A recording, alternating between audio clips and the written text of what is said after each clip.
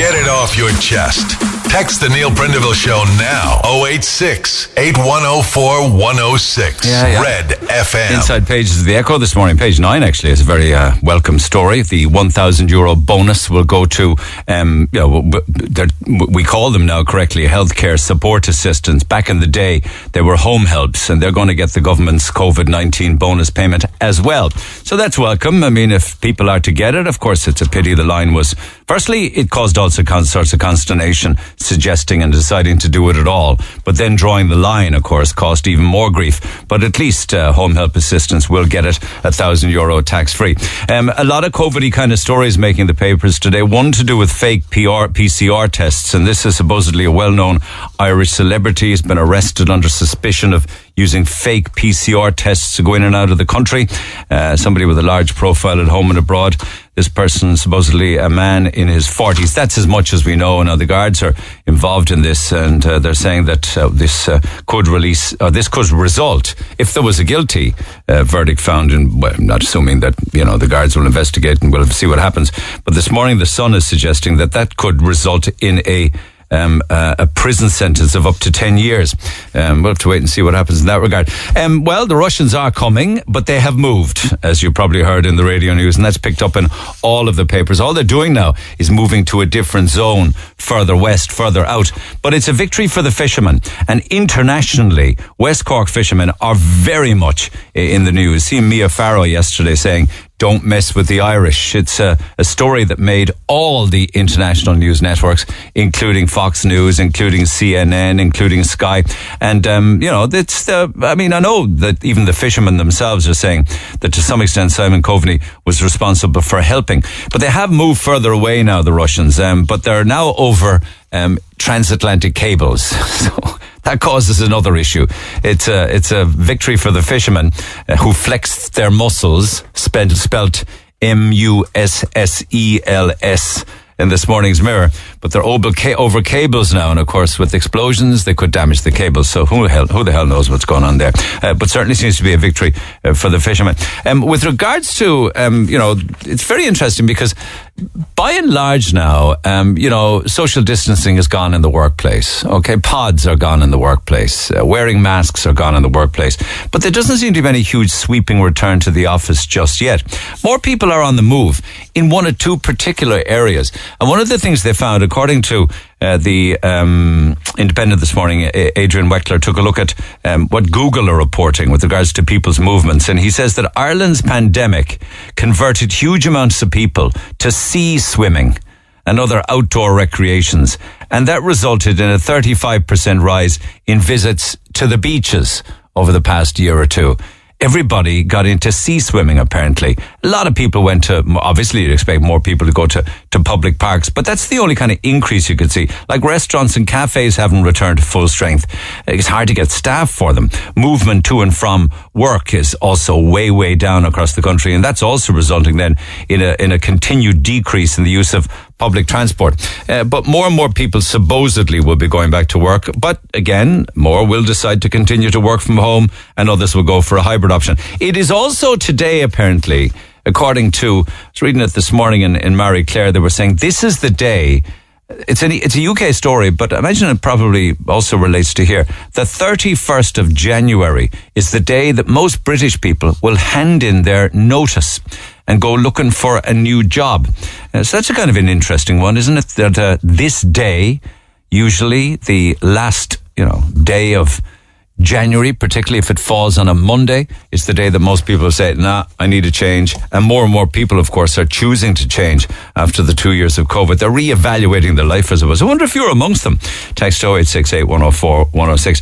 And of course, with regards to the amount of money that's spent within our health system, papers this morning pick up on the HSE boss, Paul Reid. We know that he's got an army chauffeur. While he's being driven around in an army chauffeur, apparently he also has a company car, which is a €60,000 BMW.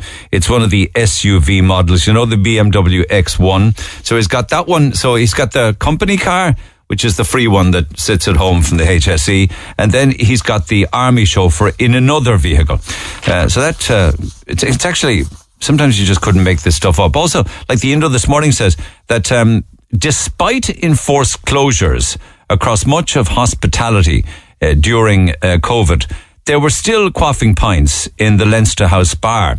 Hundreds of pints and shots were served in Leinster House last year, despite the enforced closure of much of the hospitality sector during the period. And they drill into the different bars in there. Apparently there's a members bar, and then there's a visitors bar. And the thing that's very, very popular there, apparently, is pints of Guinness. Cork Dry Gin did very well, actually. You know, and there's so many gins on offer now in pubs everywhere. It's good to see that Cork Dry Gin is still flexing its gin muscles. It was the favourite spirit, apparently. The favourite, I suppose, short, if you like, within the Dáil bar. And they break it down into the tens of thousands of euro that were spent across the Dáil bar, implying in the papers this morning at a time when much of hospitality was actually closed. A lot of different scam stories this morning for you. The Star, for instance, I don't understand why they're even bothering with this story, because we all know that scammers clone phone numbers. We all know that they pretend to be from your bank. We all know that they hijack the bank's numbers. So apparently it's been happening a lot to PTSB. Their numbers have been cloned by hackers. And also, Daniel O'Donnell makes the papers. He's had to go online and give a warning to his fans that his Facebook page has been hacked. He had to make a video pleading with his fans not to engage with any of the hoaxers. So there you have it.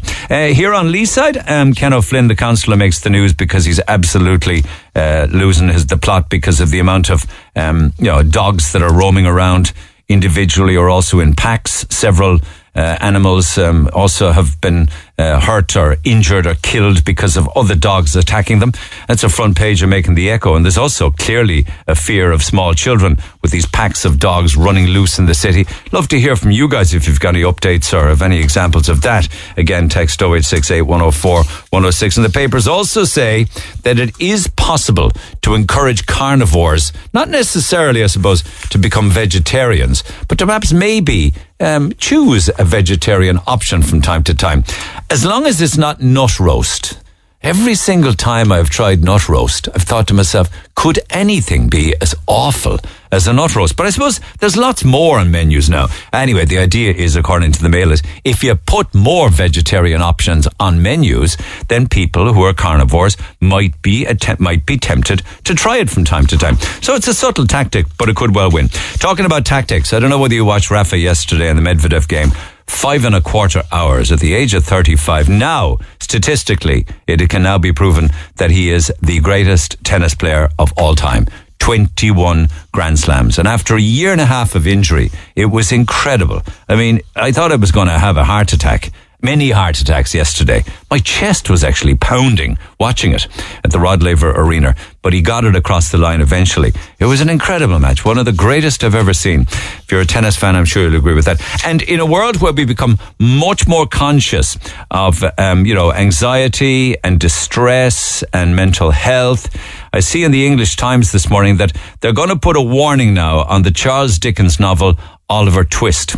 A lot of the book, of course, is dominated by crime, poverty, murder, prostitution, child abuse, domestic violence, racial prejudice.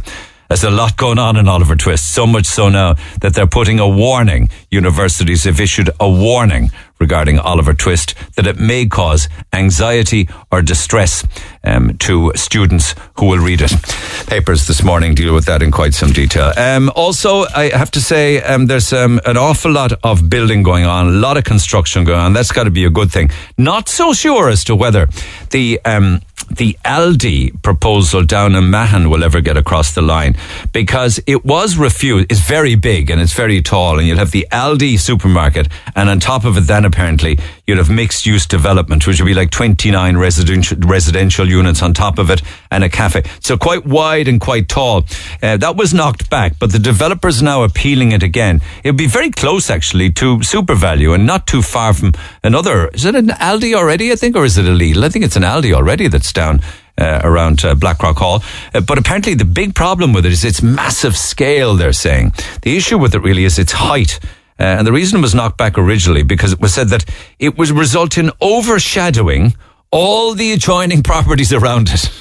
Like they'd get no sun, perhaps no daylight. It's an interesting one. Be interested to see what happens there at Appeal, won't it? The Neil Prendeville Show. With Tesco Home Delivery. Extra delivery slots now open across Cork. Book today at tesco.ie. Anyway, you can text 0868 104 106. Hope the weekend went well for you. You had a good time and you managed to get out and enjoy it a bit. But, I was telling you last week that they figure that as we head into the new year, we're well and truly into it now, and soon we'll be in February. They're talking about up to 1.5 million passport applications. And that's why last week there were calls for the passport office to go back to full opening, full staff. I mean, some mercy is suggesting that they should also be doing 7 days at the passport office. I mean, I'm not saying that the workers, but some kind of a shift pattern, or that they should even think about opening or trying to process passports on a 12-hour day basis, such as the backlog. So that's an incredible amount of passport applications, because more and more people now are going to be taking the dive and going to decide to go on a sun holiday for the first time in maybe 3 or 4 years. And with that in mind, then, of course, they're looking at the passports. So they have kids with no passports, and they're finding, to their horror, that they need one. Well, if you thought the last 2 years were bad with regards to passports, think again. The months ahead are going to be an absolute nightmare, I can tell you that. Lorraine, good morning. Hi Neil, how are you? And you're caught in that nightmare, aren't you? Oh, I'm in a big nightmare now at the moment. My little girl is supposed to be flying out tomorrow at 12 o'clock to go to Lanzarote with her dad. I think there's a party. Is there a 40th or something? Yeah, it's 50th. A 50th? They're just marking it, and there's 40 of them going, and Brooke is the only one. Lanzarote. Oh, what an exciting thing to be doing, huh? Yeah, so I sent off for her passport on the 1st of December, a renewal, and I sent up everything that they asked for, and they said they needed additional information, but they never told me what. So I emailed them, rang them, couldn't get in contact with them for the whole month of January.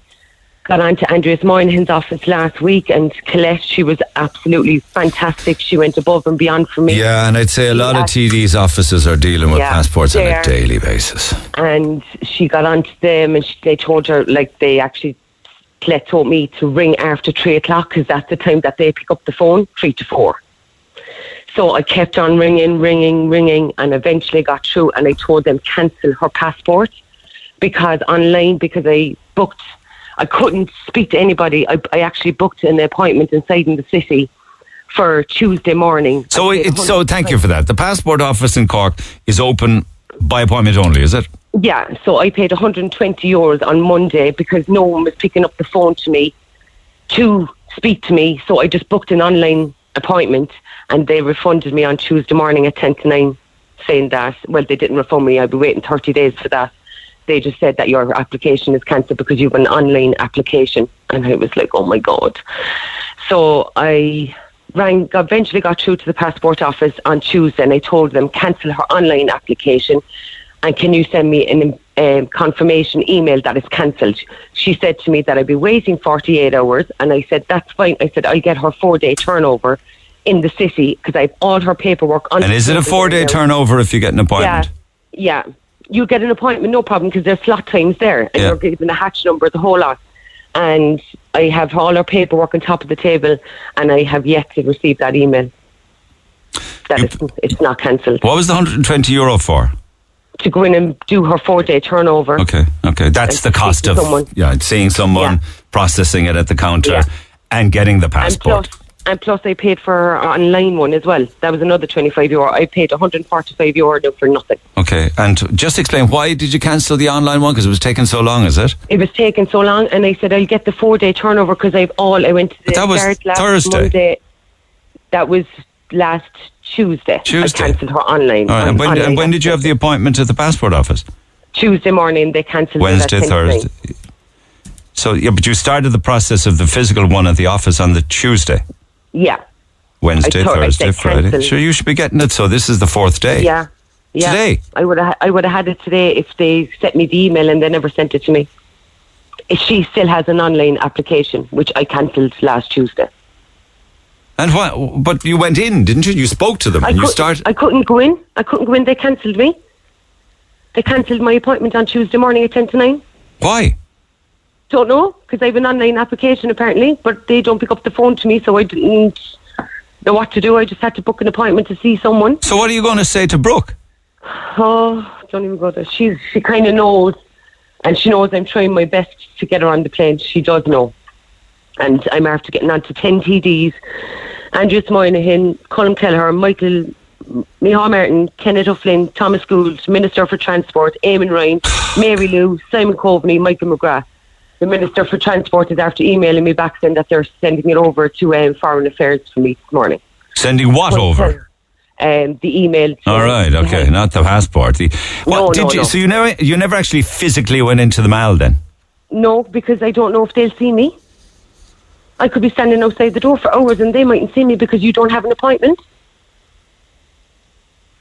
You have Why to did have they cancel? Yeah, you told them. You know, I know the whole thing is very confusing for anyone trying to follow Very this. confusing. You asked them to cancel the online because it was taking too long. You get an appointment, go in and get the 4-day turnaround. Yeah, so you booked the 4-day turnaround, thinking that they'd cancel the online. Then you realised they didn't cancel the online, and the 4-day turnaround appointment got cancelled because you had the online.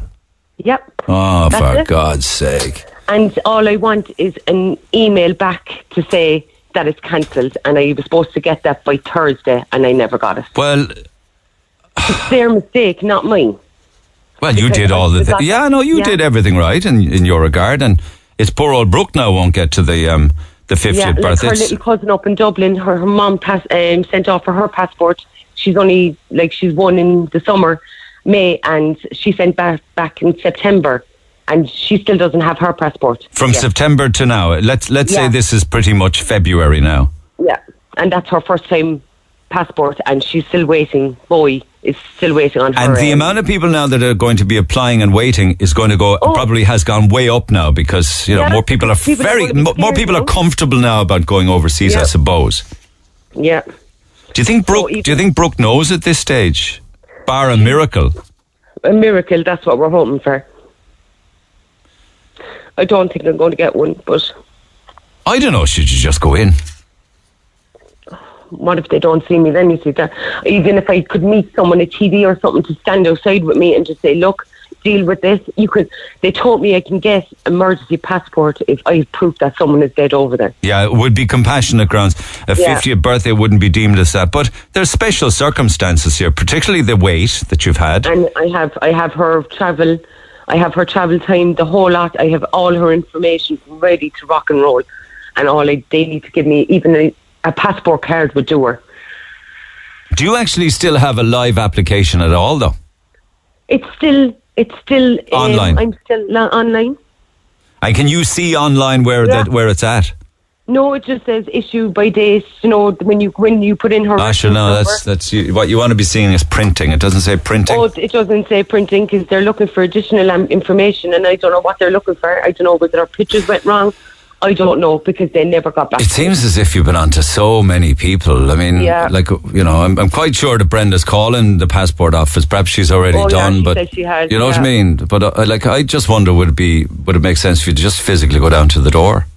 Yeah, I don't know. I mean, what do you think? Like, I'm going to try. There's a security guard there, and if you get the right person at the right time, they just might let you in. Yeah, I might I will go in. I am going to go in, and I'm just going to say, look, can I just leave these with someone? Can you get me something? But I need it by 12 o'clock tomorrow. She's flying at 12. Oh, sure, I know. But where would it actually be physically printed? Cork? In Dublin. But I will get someone to collect that. You would, that'd be no problem, yeah. Look, I mean, imagine Brenda's probably is on it, but, I would also go in if I were you, and, maybe with our little bit of help, and, we've been emailing back and forth, but I would say go in at the same time, Yeah, I'm going to go in there now. I'd give it a shot, Lorraine, I really would. Yeah. I'm afraid just in case they tell me just go away. But at least you'll have tried. Yeah. And we'll see if we get anything back in the next few hours or whatever. And even if the online application was cancelled, I can hand in all her forms that are on top of the table there now, just to get her sorted. I'd say bring everything with you. Yeah, I am. Oh, I'm bringing it. And do that anyway, will you? And let's see if that makes a difference, and we'll see what happens across the morning. All right? Yeah, thanks, Neil. All right, so what are you thanking me for? We're just fingers crossed and hope it works out. It'd be very disappointing for Brooke, an 11-year-old thinking she's off to Lanzarote to a family birthday party, and then to be told, Sorry, it ain't happening. Text the Neil Prendeville Show now. 086 8104 106. Red FM. That's why Ma'am says at 11 years of age, try and tell her that at this stage, and of course she's very disappointed about all of this, that she's the only person that's not allowed to go of the 40 travelling, and I'm sure everybody will be disgusted there that she's not able to go, and the blame game is beginning with this sorry mess. I can't emphasise enough the way the Passport Office conducts their business, and once again, it's their fault and nobody else's. And she says, shame on them, says she. Not everybody is happy with what's going on with regards to either passports. The same issue at the moment with things like driving licenses, I see. I'm writing to ask some advice. My daughter recently passed her driving test after 12 lessons with a registered driving instructor at €40 each and 2 pre-tests at another €40 each. It was only when she passed and was given a certificate of competency that she was told she couldn't drive unaccompanied until she had the physical driver's license. Basically, she had to pretend she hasn't passed the test until she actually physically has the card. So we booked the next appointment at the NDLS Centre to apply for the licence, and it turns out that we can't get an appointment until the start of March. They're not doing walk-ins due to COVID, which is ridiculous, as restrictions have been removed in most areas of life now. Her bus is an example. It's full of people. She can't apply online for the NDLS Centre as she doesn't have a public service card, and she was told she won't get an appointment for one of those because she isn't claiming social welfare, and that needing a licence is not a reason to get a public service card. So after all that time, learning how to drive, money spent to get the lessons and insurance, etc., she still can't drive to college for at least 2 months. It's a 2-hour bus journey to college for her. Anybody been through this? Any of you listeners has experience of this? Should I just let her drive away?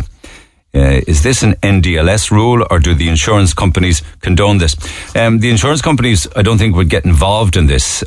She probably would get grief from the Gardaí if she was ever stopped. So telling her that she should just drive away in it clearly isn't legal, and on that basis alone, I certainly couldn't recommend that should be the advice that you give your daughter. I think it wouldn't be a problem for the insurance company, but I think it would be a problem with regards to the rules of the road and the Garda Síochána. She'd be asked for a licence, right?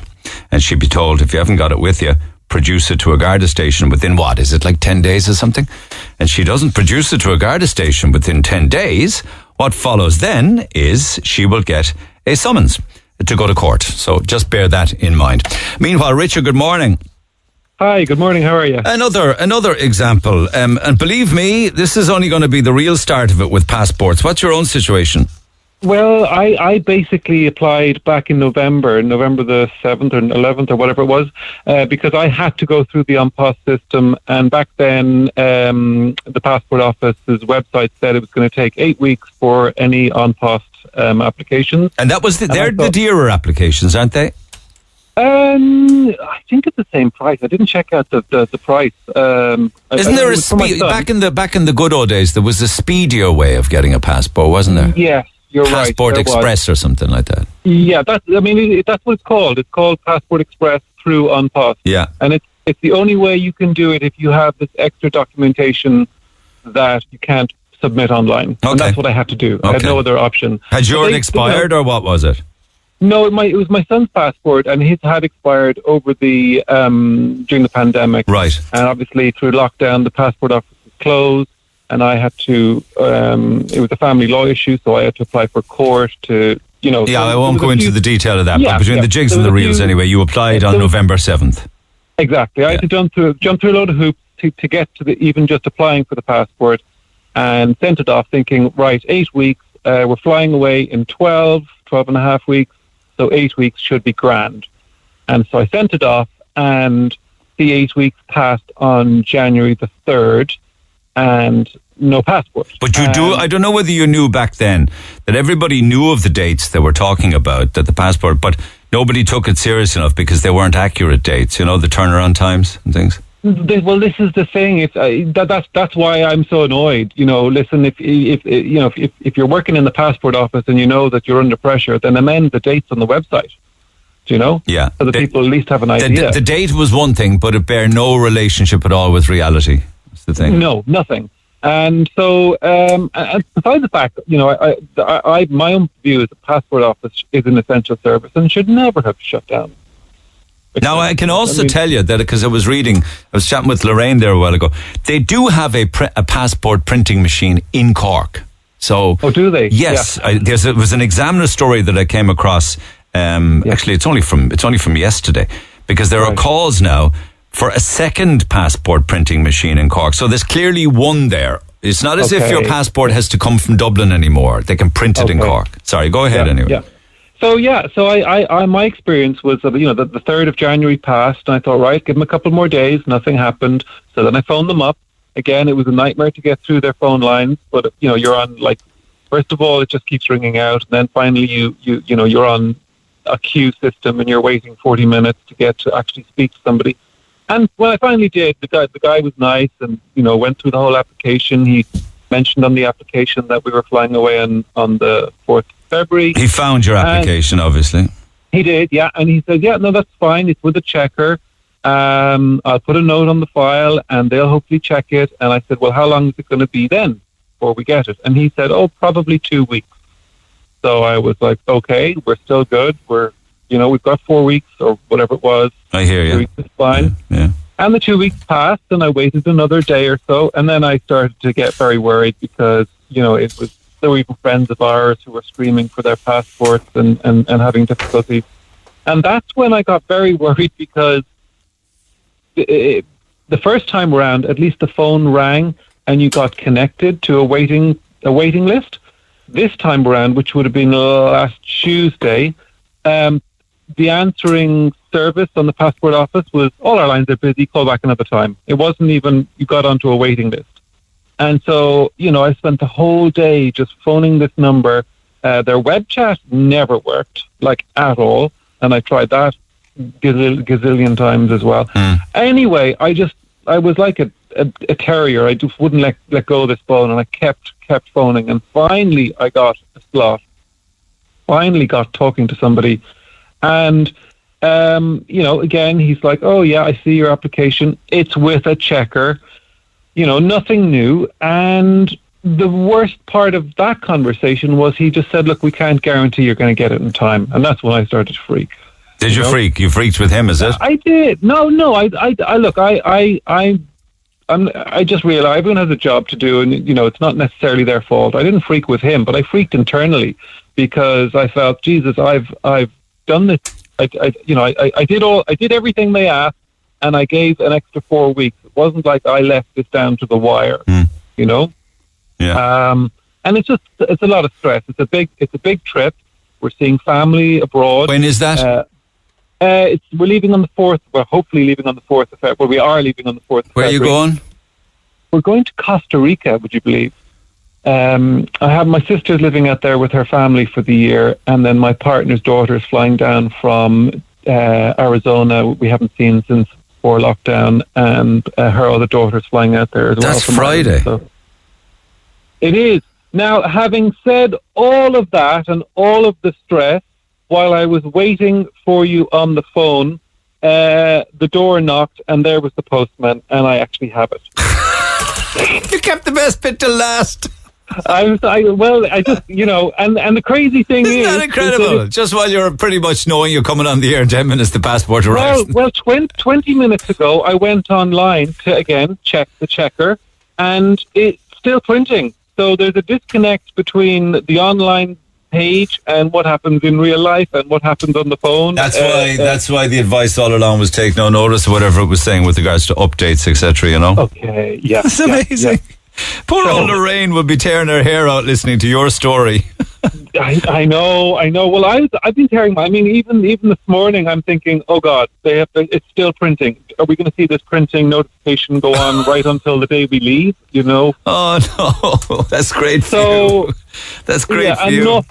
Yeah, it is. And what do you put it down to? You're saying dogged determination. I'd say just pure luck. When I started freaking last Tuesday, I got really determined and mad, and I actually wrote your researcher Brenda would have got it. I wrote a story of my experience, and I literally First of all, I fired it off to the press office of the Department of Foreign Affairs saying, listen, this is my experience. What's your comment?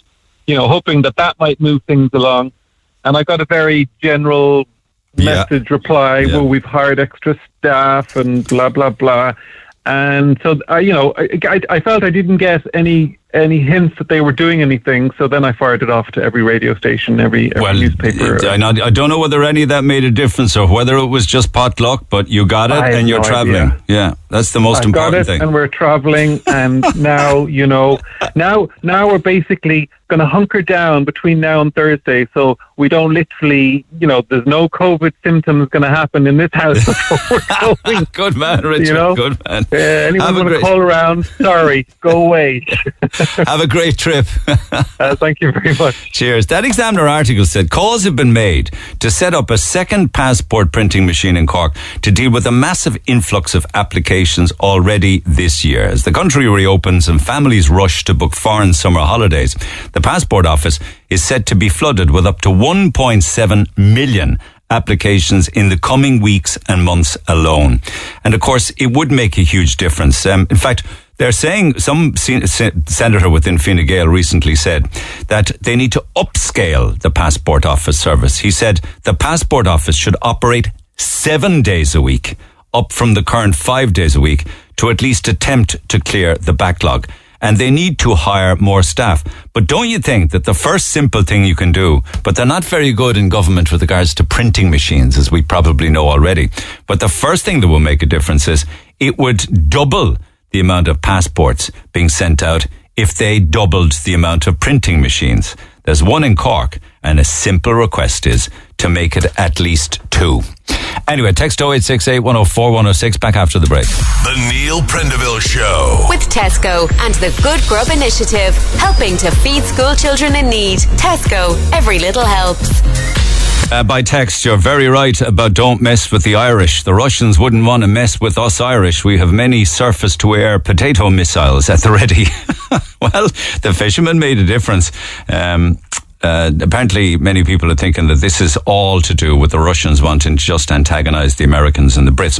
Don't forget, it's not only Cork, it also includes Kerry Waters as well in the south. Yes, of course it does. It's galling to see the huge Spanish articulated trucks beating down the link road to the ferry ports, loaded down with Irish fish going to the continent. And the irony is Spain contributes nothing to the European kitty, says Don. Listen, do we really believe anything the Russians would tell us? My sister-in-law is Russian, and no way would I mention Putin, as she turns into a real hot-tempered Russian defending him. And somebody asking the simple question, why can't they blow up their own waters rather than coming over here at all? Some of the rockets won't even work. Some will go up, some will just explode like a firework, some will sink to the bottom and just lie there. Well, of course, the update there is that they're moving a little further away, and of course that would be deemed as being a victory for the fishermen, because this went international, and that made a huge difference. Now, CNN picks up on something like this, of course, as they did, not to mention Sky and everybody else. People tend to sit up and take notice. So a good result in that regard. Should they be there at all in the first place? I think many people would think absolutely not. A lot of texts, and we'll come back to them. So text 0868 104 106. But just as a by the way, David, were you watching the match yesterday, the tennis? Good morning, Neil. Did you watch it? I watched the whole game, yeah. My day was completely written off because of it, 5.5 hours later. Well, I would imagine now, Neil, if you went into a bookies yesterday, after the second set, you probably would have got 400 or 500 to 1 and Nadal winning the match. I'd imagine anyway. Well, did you see this win predictor that they have? WIN predictor, a win predictor. It's kind of a computerized. They look at the games of the two players, this computer system, and it deems that 97% swing for Medvedev to win before the match started. In the start of the fifth set, he was still 96% expected to win. And Nadal was 4%. I'll say that, yeah. Correct, yeah. Bizarre. An absolutely bizarre match. But the first thing I said, Neil, when I watched it yesterday morning around 9 o'clock, 5:09, it started, and I looked at the clock in the stadium, and the clock said 8:05. Now, was that 8:05? I presume was 8:05 at night time. It was, which would have been 9:05 in the morning, Irish. Right. So, you would imagine that's the right way to be starting a 5-set match like in the evening, 8 o'clock in the evening. Yeah, well, they do, I suppose. They have... they do it like 2 o'clock in the afternoon or 3 o'clock. Don't know the reason for that. I honestly don't know. I mean, different tournaments have different finals. They do it in the afternoon in some places. They do it at night in others. The night games are very popular because the atmosphere is incredible. And it's cooled down a bit. And it's cooled down too, yeah. The reason I'm ringing is that Mehdi, no, he's a great player, I'll give him that, but having said that, he kind of reminds me long ago now in the snooker of Steve Davis. He's stone-faced, he's cold. None of the fans in the stadium like him. No, he has no personality. He's just stone cold. But when the final was over yesterday, Neil, I know. Did you see the presentation? I did. Yeah, I saw him mouthing the word boring. Yeah. Did you spot that? I spotted it as well. Yeah.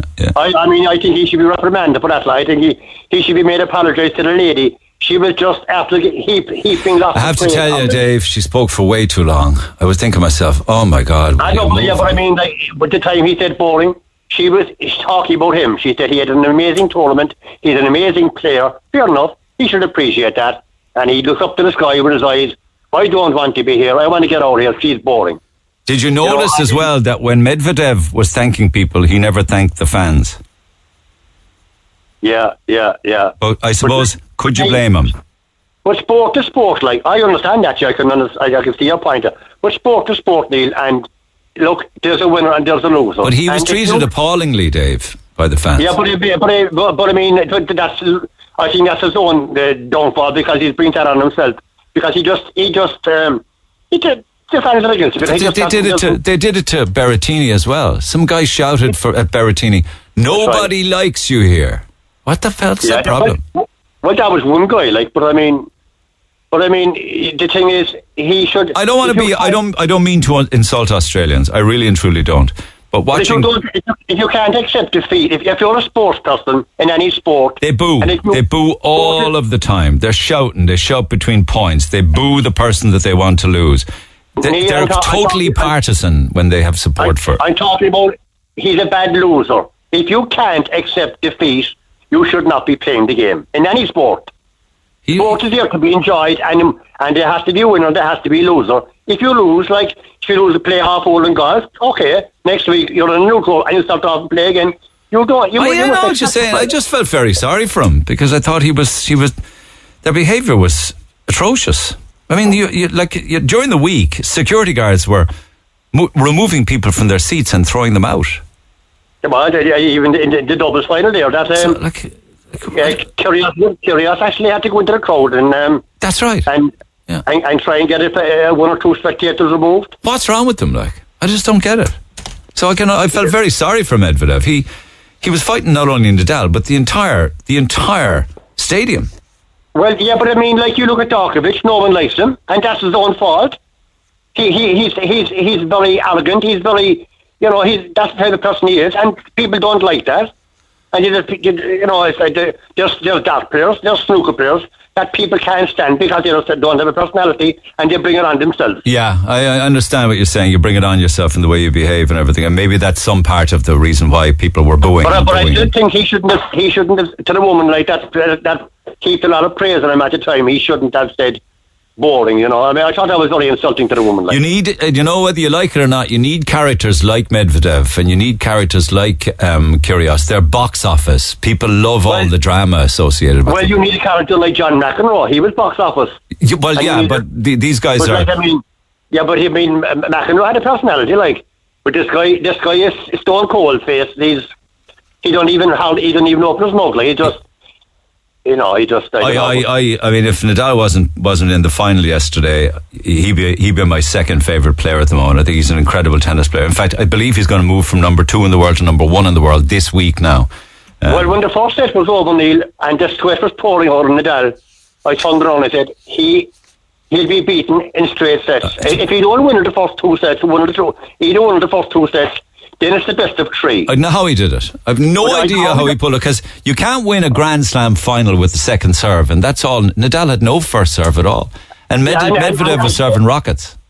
Yeah, but listen out to the one. I'm going to make a very important point. Neil, he got 3 aces in the whole match, right? That's all. Yeah. But the most important thing in tennis is your first serve. Yeah. And aces, right? But more important than the first serve is when you get in. When you get in your first serve. It's okay to get your first serve in the very first point of the game, but if you're looking for a first serve at a crucial time to win a set, that's when the first serve was important. And he got 3 aces yesterday, and he got 2 of them when they were really needed, when he was in trouble, and he got them. It was incredible. It was an incredible achievement at his age and a year and a half injured. Who'd have thought it? And you are right. If anybody had money on Nadal, they'd have made an awful lot of dosh. Oh, he'd have made a fortune. He would have been 500 to 1 after 2 sets. Yeah. No. Yeah. And if you look at the ladies' final on Saturday, which I was in shock, after he won the first set 6-3, cruised through it, and she won the first game in the second set, and then lost the next 5. That's right. She was 5-1 down. That's right. And she came back and won 7-5. It was a great weekend. It really and truly was. I don't know how how did McIlroy get on? Was he? Did he have a? Yeah, he went into the water in the last. That's what I heard. And he missed a 6 or 7 foot push to go into the playoff, and he finished third after. All right. Okay. Finished third, yeah. All right, my man. Appreciate it. Take care. Text 0868 104 106. We're talking about Tusker last week, which probably was a missile strike. The Tusker rock crash is the first air disaster that National Geographic has never covered in their air crash investigation series. It makes you wonder why, says Paddy. Good point. My dad was on the Irish naval vessel. He was the coxswain, Fred Cullen. He told me some of the stories regarding the Tusker Rock disaster. Here's a very interesting one regarding Tusker Rock. I listened with great interest to Mr. McCormick's story about his brother who died on the St. Phelim. I flew on the St. Phelim from Shannon to Manchester only 17 hours before it crashed, with the very same cabin crew on board. The plane then came back to Cork on Saturday night to take up the Sunday morning flight to London, says Redmond in Middleton. I didn't notice anything wrong with the plane when I was on it. And you know what? There probably wasn't anything wrong with the plane. And just one fast one. In the ever-changing world, I was telling you on Friday that they're thinking of making at least one Only Fools and Horses. Not a series, but perhaps one of the Christmas specials or what have you. They're all mad keen to do it. And I was giving examples as to why Only Fools and Horses probably won't get made, because of the type of humour in it, things you would never get away with now. Thank you to the texter. Don't know any name. It says, another Del Boy action they definitely wouldn't get away with now is his and Marlene's flirtatious ways. The smack on the bum, the wolf whistling. I still love to watch Del Boy. It reminds me of a simpler time, living at home, watching my dad, and the two of us just sitting there and laughing away. Call the Neil Prendeville Show now on the new number 0818 104 106. Yes, indeed. Just a fast one this side of 10 o'clock. Katie, good morning. Good morning, Neil. How are you? I'm great. So on Friday morning, you were dropping your sister to the airport, right? Yeah, correct, yeah. And what happened next? So we were cutting a kind of fine for time, and next thing I noticed my car was kind of acting a bit funny, so I had to pull in and I had a flat tyre. So just before you get to the airport, and I had my 6-month-old baby in the back of the car as well, because she had an appointment in the COH. So there was yourself, your 6-month-old, and your sister trying to catch a plane? Well, it was just my sister catching the plane. Yeah. And, I know that. Yeah. Yeah. With only minutes to spare, kind of thing. That's it. We were really, really cutting it fine. So I told her to grab her suitcase and start chumming. But just as it happened, a lorry and a van pulled in front of us. So she ran to the van and asked the man, would he mind dropping her to the airport? And no problem. He rushed her there and she made her flight on time. Amazing. Fair play to him. Yeah, and before I knew it, the lorry driver just came over. The ground was wet and everything, but he'd no problem, and he just started changing my tyre for me. You actually had a spare. Nobody has a spare anymore, did you? I do, but the thing is, it's up under the car, and I couldn't find how to even release it. He did all of it for me, so he was amazing. Now, who was he, and who was he driving for? He was driving for Dalton's, and I only got his first name is David. So if he's listening, I just want to say thank you so much. And who are Dalton's? I'm not sure. I think they might be from up the country. Yeah. I don't know, yeah. He wasn't a local lad. He was from up the country somewhere, was he? No, he was from up the country, I think, yeah. What did you say his name was? David. And he just whipped it off, changed the wheel, and off you went? Oh, no problem. Yeah, absolutely. He was the kindest man. Yeah. How long did that take him? Oh, honestly, he had it done in about 10-15 minutes. I'm just amazed you actually have a spare wheel. Is it an old car, I wonder? It's a 141. It's not that old, I don't think. Because it's just that I'm open to correction on this now, I really am. But I don't think people get spare wheels anymore with cars. They just got rid of them. Yeah, I think that our second car doesn't have a spare one, but this one does. It's up under the back of the boot. And don't you think that they, because what they want you to do now is call the call out, and you get your insurance probably has it included in your insurance premium. You call an emergency vehicle and they come and tow the car. Or do something like that. Yes, exactly. But I had the baby in the car, so having a spare tyre and him being able to sort us out. But I think all cars should have a spare wheel. I mean, they say they got rid of them to reduce the weight or something, but I think they're actually very, very important. Yeah, definitely. In our situation anyway, it was, yeah. And he changed it and off he went on his merry way. Who knows where he is now? Yeah. Honestly, he really made our day on Friday. And to the man, I didn't get his name, that dropped my sister for her flight as well on time. He was amazing. And she made it? She did. She made it. So 2 different people stopped to help. 2 different Good Samaritans. Within minutes of us pulling over, yeah. Isn't that amazing? Because all too often you hear of people who just drive on and don't want to know.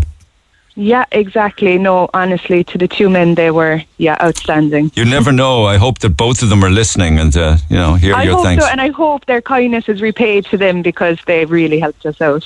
Good stuff. Thanks for sharing that, Katie. If they get in touch, thanks a million. we'll come back to you, all right? You too. Bye. Take care. Bye-bye. Why is it the cars just don't have spare wheels anymore? I would think that's actually very important from the point of view of safety, that you have a spare wheel in circumstances where you mightn't have a phone, you mightn't have signal, or it's just so much faster and cheaper just to change the wheel. But yet they don't come with spares anymore. That's my understanding. I'm open to correction on that. Also, you can help me out as to the reasons why perhaps there's no spare wheel anymore. 104 to 106 Red FM. This is the Neil Prendeville Show. Covered a lot of ground last week, and a lot of it had to do with waste. They were paying mileage for children, Neil, being driven to schools if they didn't have a taxi set up for them. So the reason it went from 100 million for taxis and transport for children on the spectrum from 1 million to 2 million may have been due to them actually being able to get more taxi contracts. Well, that's possibly it. I know that they sent it out to tender again last year, and many taxis and people with service vehicles and public service vehicles actually tendered for it. And I was just mentioning the fact that we spend over 200 million. That was the stat that we came up with last week, up to 200 million a year now. Bringing children 2 and 4 from home to special schools, when really that money should be spent on building more special units.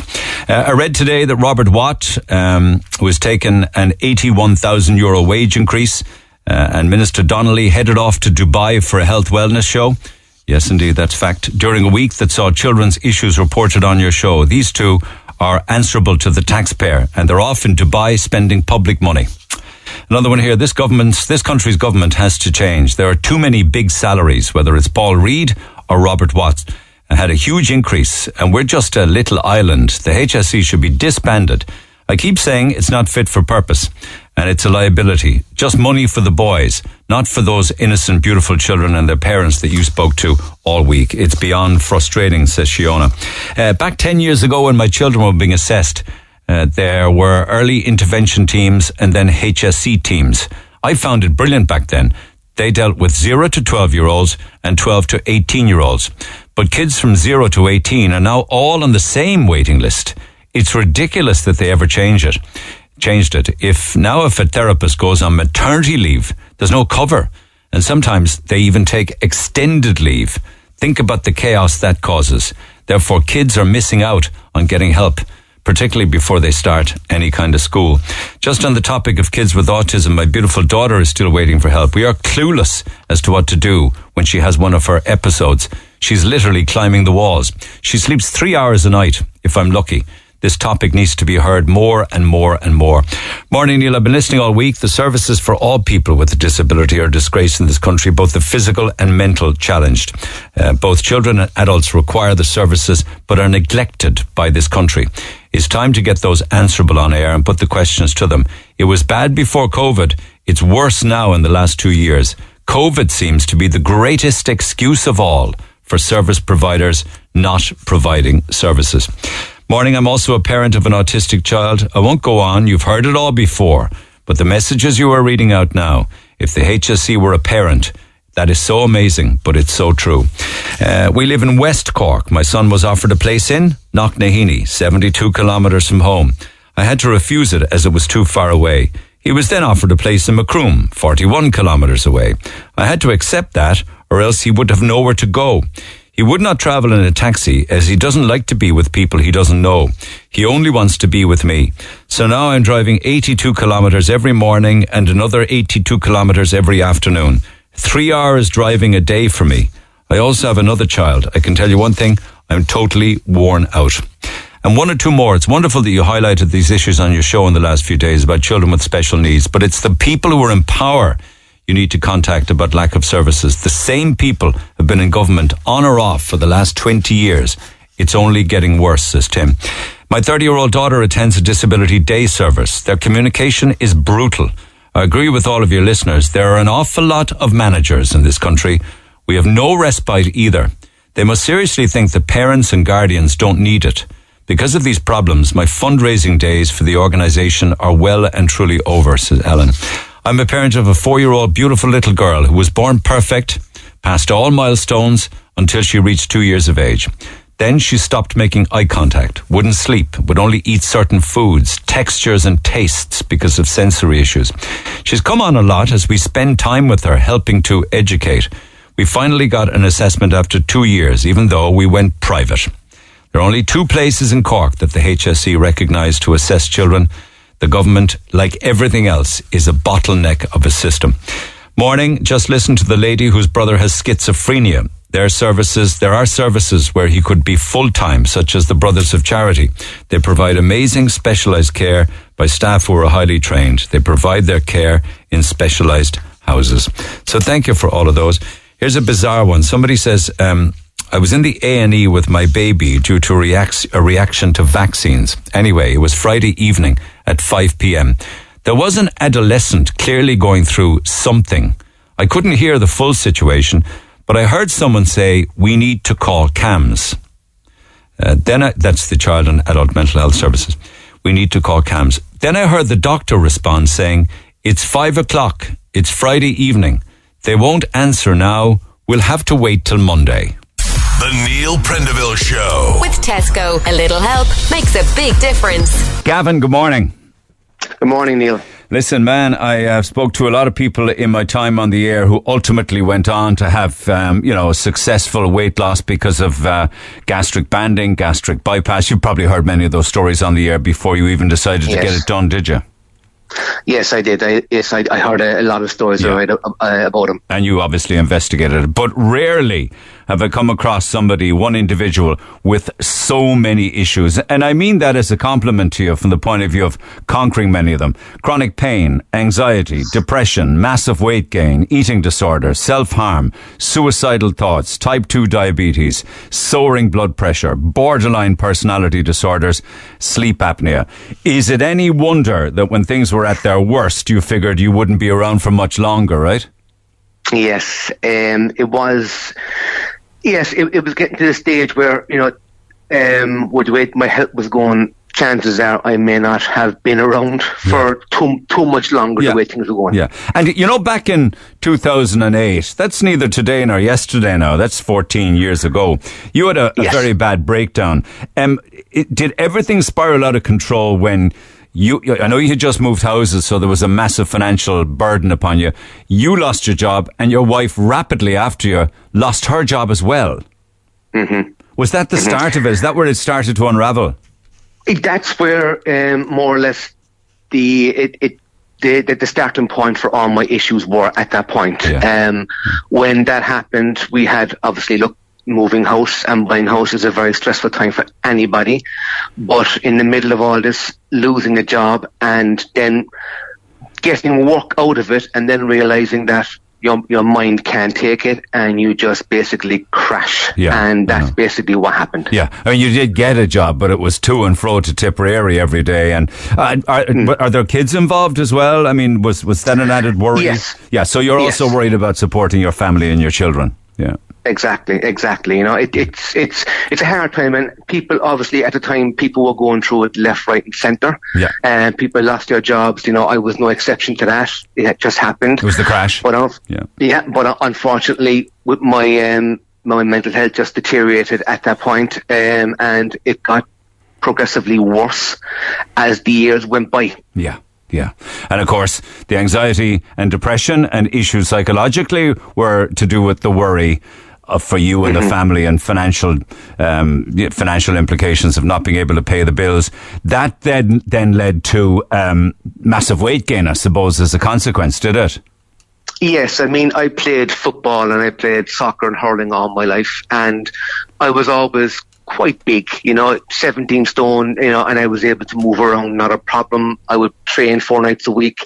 But at the time when things are going wrong, I just lost interest in everything. Yeah. I lost interest in me, lost interest in my sports, lost interest in absolutely everything. And how would you spend your time? How would you? Yeah, you're just going to say you didn't even look after your appearance? No, I didn't. And how would how would you spend your time then? Is it just lounging around? Well, you know, over the period of at that point, I was sort of locking myself away a bit. I would stay home an awful lot. You know, if my wife needed to go somewhere, I would drop her somewhere and come straight home. Or else I would just go out for a long spin and just to drove around. I just wanted to be on my own. I isolated myself an awful lot. But that was the hardest thing, because there was days I didn't want to go to bed. There was days I couldn't face leaving the house. There was days where I couldn't face coming home to the house. God, did anyone pick up on all of that? Like family, wife, kids, friends? My wife really helped me an awful lot, because, you know, she was the one trying to get me up in the morning, get me to do things. And for the first 2 years when I was battling this, I was, you know, up and down. But I started to do a training course then, and that sort of helped me an awful lot. It gave me a purpose. But I found that, you know, with the depression and anxiety, along came self-harm, and any issue that I have with me, i.e. stress or any bit like that, this self-harming would come into play straight away.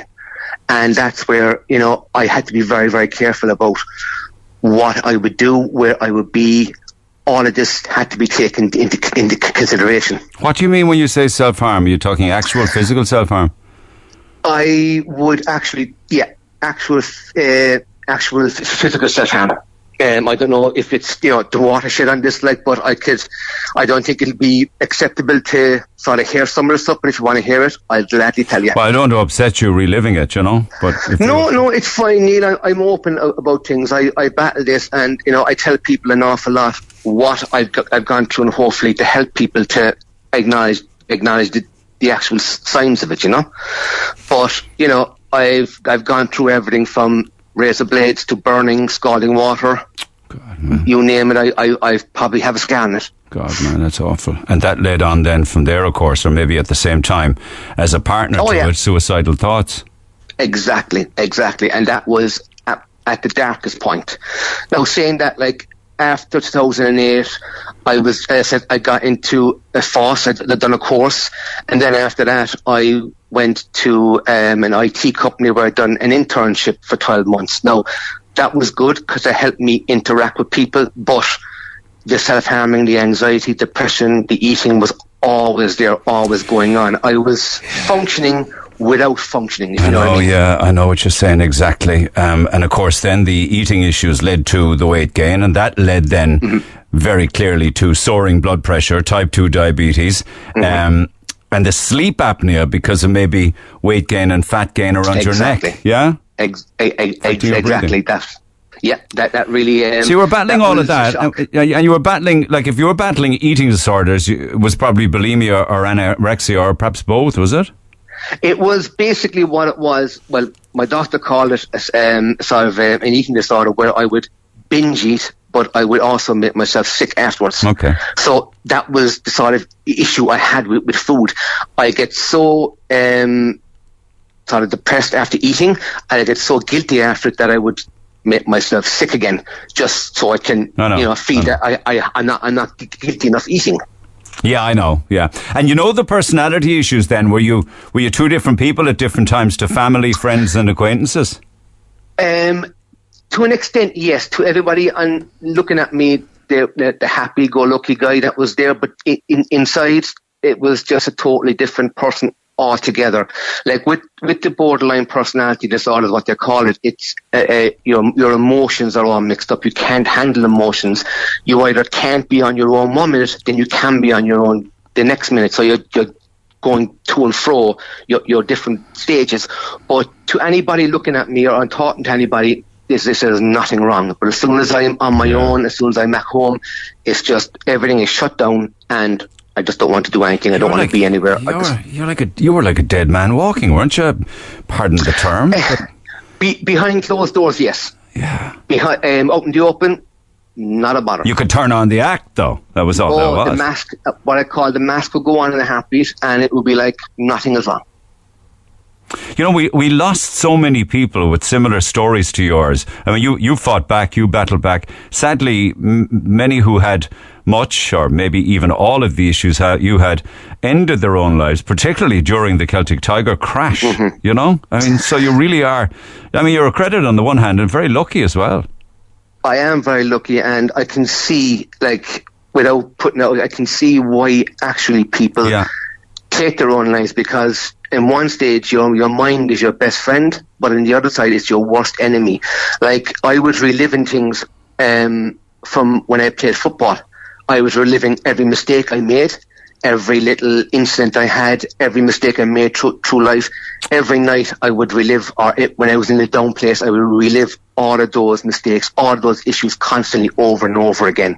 So I can see in a way how it wears people down, that they can't go on anymore. Yeah, and if only people could reach out to, you know, friends, relations and loved ones like you and say, none of that matters, we love you in spite of everything. But unfortunately, you probably saw it as being, they'd be better off without me. Yes, that was... And they never are, you know, it's never the case. Exactly. It's like, in one sense, you're saying you don't want to drag your family and your friends through this. And then in the other flip of a coin, you're saying, you know, they need me around. You know, they need a father, they need a brother, they need a son. You know, they need you as part of their family. So that's where it's a sort of a battle all the time. And tell me about that battle. Tell me about the fight back then. The fight back was, I tried my best to, like, I would, like, Strength Blast Gym in North Point, Marlene Griffin, who's a good friend of mine. When I was trying to lose the weight first, she had me come down and she would talk to me, and we would do exercise and we would do everything to try and get the momentum going. But my back just couldn't take the work, couldn't take the pressure that I was putting it under. If I do one morning of a good workout, I wouldn't be able to walk for 2-3 days afterwards. You couldn't even walk out the parks. You couldn't. Yeah. No. And how much were you weighing in at your heaviest? Around the 24 stone mark. Okay. Yeah. Substantial weight then. Yeah. So that was like for a guy that's 5'8", 5'9", it's huge. And I know I sent you on photographs as well. Yeah. So you could see the difference. Amazing transformation. Yeah. You know, and like that, the weight was getting me down because I couldn't exercise. I couldn't do anything. So you started investigating gastric banding and bypassing and sleeves and things like that. Turned out that it was like 8, 10, 12, 13 grand or whatever here. But ultimately then you found it cheaper overseas, wasn't it? Like, what I done is I went to see my doctor. I went to see a specialised doctor in the Bonds who does the gastric sleeve and bypass. Myself and my wife sat down and we talked about it, and I said, look, I'll investigate it, because it was an awful lot of money. So we went to see the guy in the Bonds, who was very, very good, and he sat me down, he explained everything. But the total cost, even with my health insurance, was just over €9,000. Yeah. And were you thinking this could be a magic fix for the weight loss, for the personality issues, for the depression, the anxiety, everything? Is that what you were hoping? I wasn't hoping for that. I was hoping more or less that I would lose enough weight so I can get back to exercise and go walking to try and clear my head. And exercise can balance your head out in a way that it sort of stabilizes things. Yeah. So you're still going to have the battles, but I just wanted to lose the weight because I tried so many times. I know what you're saying. It was over the years. It was a step on the journey. I just couldn't do it. Yeah, it was a step on the journey. Yeah. I think you were I mean, we know what you were weighing in at, over 24 stone, maybe a 44-inch waist. We know the stories of the surgery, and all that went very well, and you came back and clearly started to lose the weight rapidly. I mean, I think you went from tell me about the waist changes and the clothes size changes. Well, I went from a 44-inch waist, and I'm now down to a 36, 37-inch waist. Well done. I've gone from wearing a 4XL t-shirt to an XL t-shirt. And I'm gone from not being able to walk around my estate to now running 5 kilometres 3 times a week. And as your back better, like you're able to, because your back was crying out, I can't support this weight. I was getting painkiller injections in my back twice a year just to try and even do 1 kilometre walk, whereas now I don't have any of that whatsoever. And we know of the changes in food patterns. You eat an awful lot less, and you're full faster. So we know that, and you carry on with that. And we've spoken many times with different people as to the types of food, which is you start on liquids, but you're on solids now, but in tiny amounts. That's fine. So psychologically, then. Talk about the improvements. Well, psychologically, I can look at myself in the mirror, which, again, I haven't really done in 11, 12 years. I never liked to look at myself. I never looked at myself in the mirror. And I found it strange. Now, I am involved with St. Nick's Ladies Football, and I trained the St. Nick's Ladies Football Gaelic for Mothers, which Brenda has been part of at one time. And they started noticing a change in me and started complimenting me, and I didn't know how to react because I didn't tell anybody I got the operation done. Right. And why? I was afraid to tell people because, again, there's always a stigma attached to these things. Oh, he's doing it for vanity, he's doing it for this, he's doing it for that. So one night they all told me, look, you have to lose so much weight, how did you do it? So I told them, and the support that came from them was absolutely unbelievable. Well, that's good, because you had a fear that it would be a stigma. Would it be something on the lines of, that's cheating, that's not doing it the hard way, that's a cowardly way out? You were worried about all of that. Yeah. Exactly. And, I suppose in a way I shouldn't have been, but, it's just the way I am. I worry about what people think and what people think of me, It was a whole new world where I'm getting compliments on, the weight that I lost, how I look. People are saying I'm looking younger. And at this stage now you're down about 6 stone, are you? That kind of thing? Yes. Yeah. I'm talking down to 6 stone. So, like, the difference it's after making, and people are after saying I'm much happier.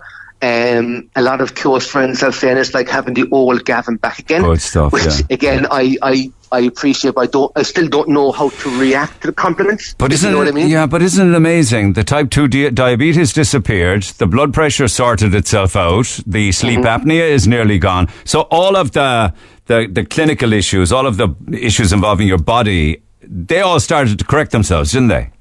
Oh, yes. As I said, the first thing I noticed was the type 2 diabetes, because the medication I was on with that was causing me fair stomach upset after the operation. And when I saw my specialist, he weighed me, he took blood tests and said, you don't need your medication anymore.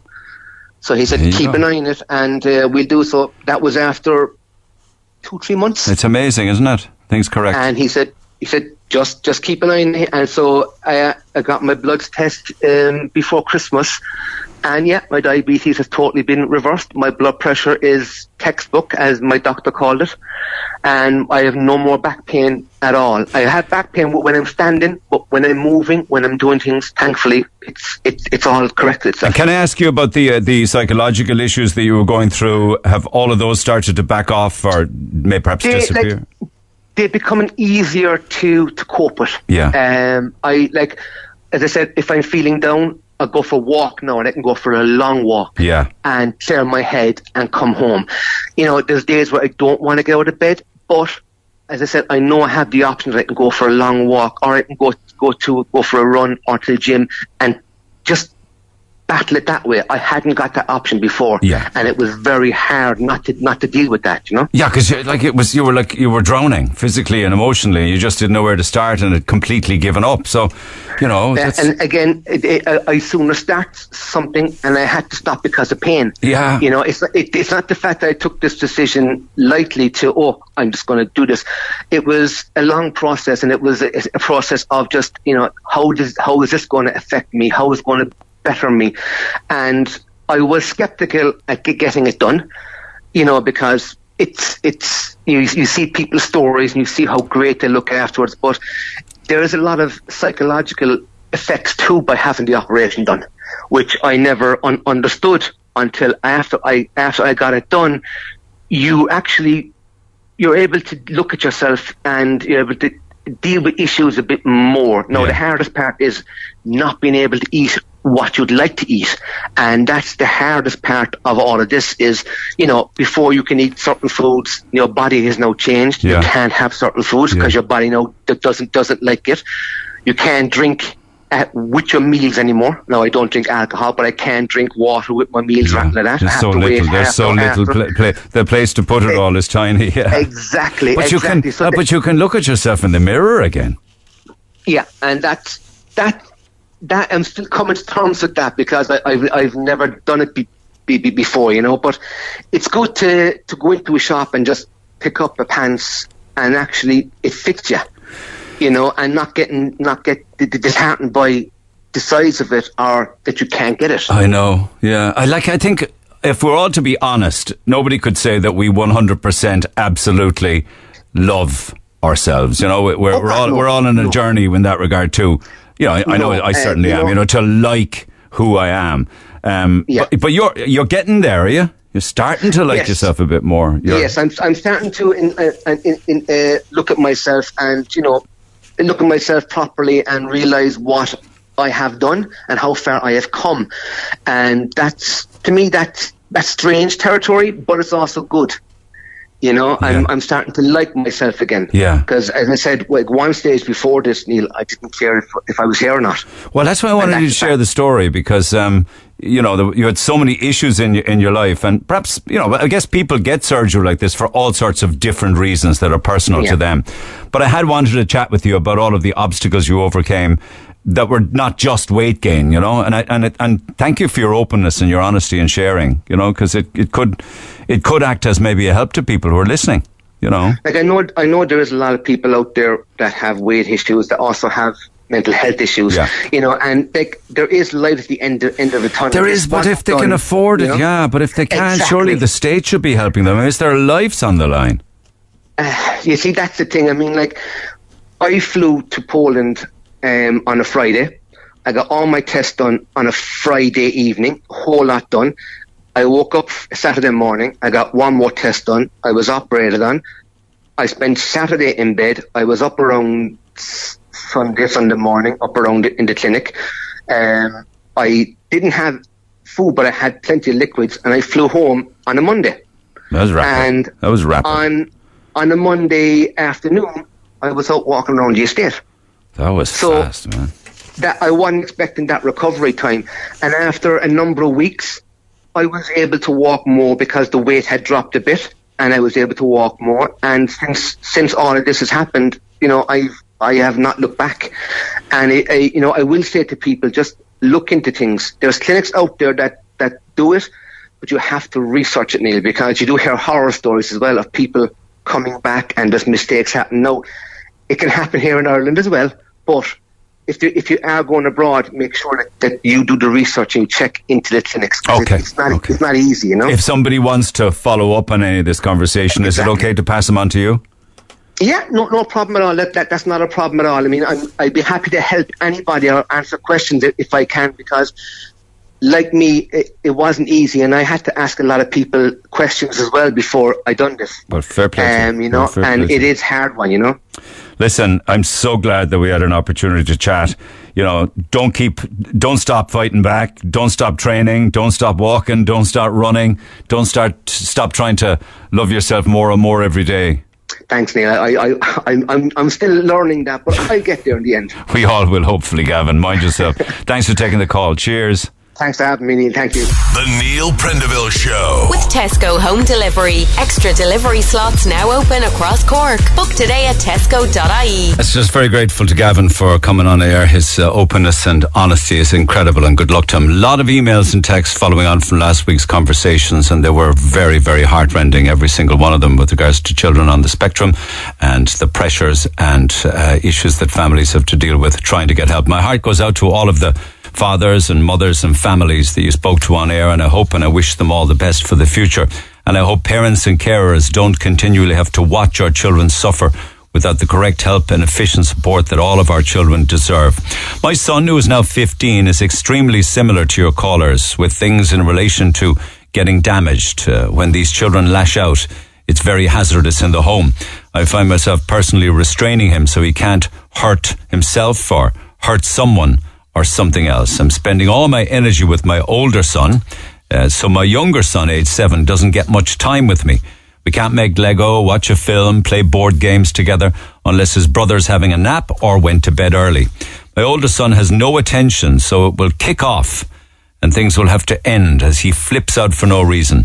He loves to be included, but no attention causes frustration with him to lash out for no reason whatsoever.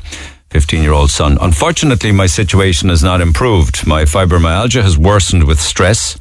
Between car problems, housing problems, continued appointments most days during the week, I'm just an emotional and psychological wreck. And we are soon to be made homeless. This nice lady that has let us stay for 6 months now needs her house back. She has builders coming in and double glazed windows to be fitted. So we've set the date for the start of February, this coming week.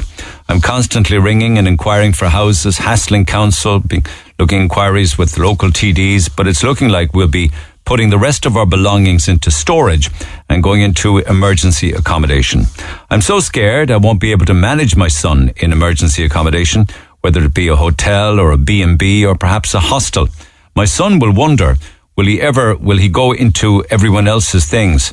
A wander, I suppose that should be. He'll go into other people's rooms and God forbid he'll have flips. Flips are, the meltdowns that we talk about. Things will get slammed, banged, broken, or worse, someone else or him will get hurt. We can't live in a town as he will bolt out the door, given any chance.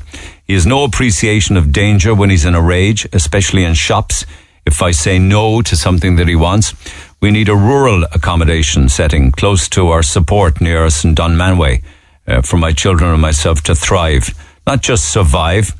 Restricting my older son, confining him, locking him into the house daily for fear he gets into harm. We're unable to find any suitable housing. We've always happily rented. Our last accommodation we stayed for 10 years. But again, termination was given. My children don't deserve this. I've reached out for every angle for help.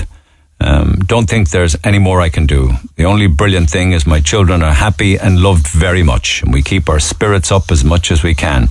If anyone could help with accommodation they may know near the Dunmanway area or close neighbouring areas, I'd really appreciate if you just please read out my email. Perhaps this in turn will reflect the housing crisis that we're all in at this stage. Perhaps there's hope. Perhaps there is help and not just hope. Yours, Daisy. Again, if anybody is listening that could help, particularly in your area of the world, down west around Dunmanway, I'd encourage them to get in touch. Many texts then, with regards to children who are suffering. My 14-year-old daughter has anxiety. It's crippled her whole life. And this is actually relevant to what we were chatting about with Gavin a while ago. It's crippled her whole life. She's never been to a party. She's never been to a school outing. She has never been to a friend's house. Every day's a nightmare for her. She's been in school for months. She hasn't been in school for months now. For her to leave the house, she needs to be told a day or two in advance for her to prepare mentally. If someone calls to her home, she'll go to her room and will not come out until they're gone. It's a 14-year-old daughter now, really struggling. For me to leave the house, she'll make sure I have my phone. She'll ring me to make sure I'm not dead. I have to tell her where I am, where I'm going, how long I'll be. If I'm not home, she will go into a complete panic. Yes, before you asked, I am getting her counselling, but due to her level of anxiety, they feel it's not suitable to have her go. So I go, and they show me steps how to help her. But this is just not working. With summer coming, I would do anything to see her play with friends, go to our local shop on her own, even a simple thing like going for a walk. Please don't give out my details, as I feel this would add to her anxiety. If there's anyone out there who could help us, I would really appreciate it. You could get in contact with me. That's very, very sad. I mean, I know that in the past we have spoken with hypnotherapists in this regard who've been able to help people. Now, I don't know that we've ever had any detail of where a young person actually went. A lot of the anxiety or stress or issues in life that we dealt with were with adults. But I know that Brian Evans, the hypnotherapist, has had terrific success in these areas in the past. In fact, people constantly are looking for his number and his details. So if you're listening, I wonder if that might be. I mean, your daughter seems to be okay to go to counselling and has gone to a few. So, with you, she'll go out. I think that's the impression I'm getting. So perhaps that might be an avenue. And I don't know whether this has got much, much worse now. You say it's been her whole life, but I would imagine the last 2 years have made matters an awful lot worse for you. But that's my tuppence worth in this regard, that perhaps Brian Evans may be able to help your daughter. There's another one here. Listen to people on your show recently talking about intervention regarding children with special needs. It is, of course, an absolute disgrace, but it's not the only area that lacks any kind of intervention. I have a 9-year-old girl who from the age of 3 suffers with anxiety. I am told time and time again that this is completely normal. Really? It gets so bad at times that she will just vomit. How is this normal for a young child? She's dyslexic, which did cause a huge amount of anxiety until I went and got assessment privately with no other choice. As I'm told, the schools are only entitled to 2 kids to be put forward for assessment per year. Oh my God. You must be at least 8 or in 3rd class before you're even considered, and then you must meet all these different criteria. I would still be waiting for the assessment if I relied on the school. We've been to specialists regarding the anxiety, who are now referring her to Crumlin to have a camera put down in her stomach. I'm fully confident that diet is not an issue, which I'm regularly told it must be.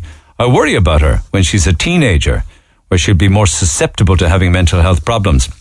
I've asked if there's any protocol for prevention rather than having intervention when it's too late, and as usual, unsurprisingly, no answers. The healthcare system has a lot to answer for, and it seems that children are out on the back burner unless it's an actual surgical procedure they need. Love the show. Don't give out my details. This is a 9-year-old, of course, suffering with anxiety and stress issues. And listen, that's only the tip of the iceberg with the amount of emails and texts that I've got in since the middle of last week on this topic and related topics to it. I'll come back to some more, I promise you. But another thing I've been dealing with recently is a spate.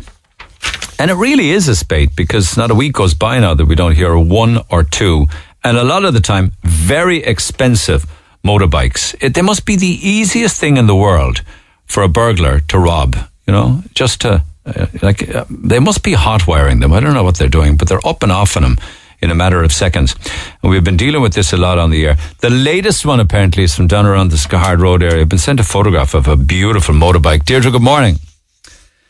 Thank you so much. Not at all. And I usually don't do lost and found or theft or stuff like that, but there seems to be a pattern emerging recently, with regards to bikes and expensive bikes and fast bikes. This is your son's, is it?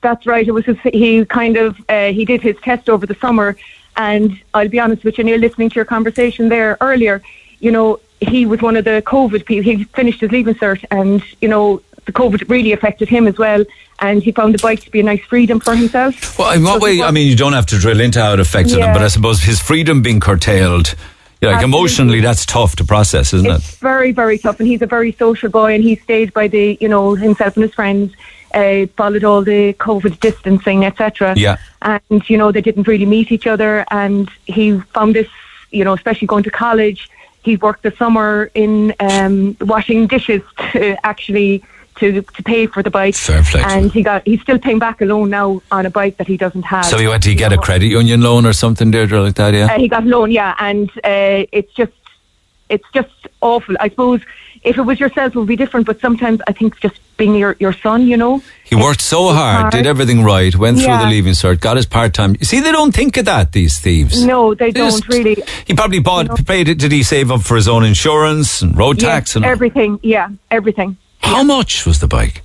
I think the bike was somewhere in around 2,000, 600. God, he got a great bargain on that bike. Oh, he did, really. And his insurance then was nearly €1,000 on top of that. I know. So you're talking 3,500, and it was only a 125 because that's all they're allowed. I know, but it's a 125 2021. It's a great bargain. Yeah, it was, and he was so thrilled to get that bargain, you know. And it was just the guy that was selling it actually was just trading up. He was in the same situation as Shane was last year or this year.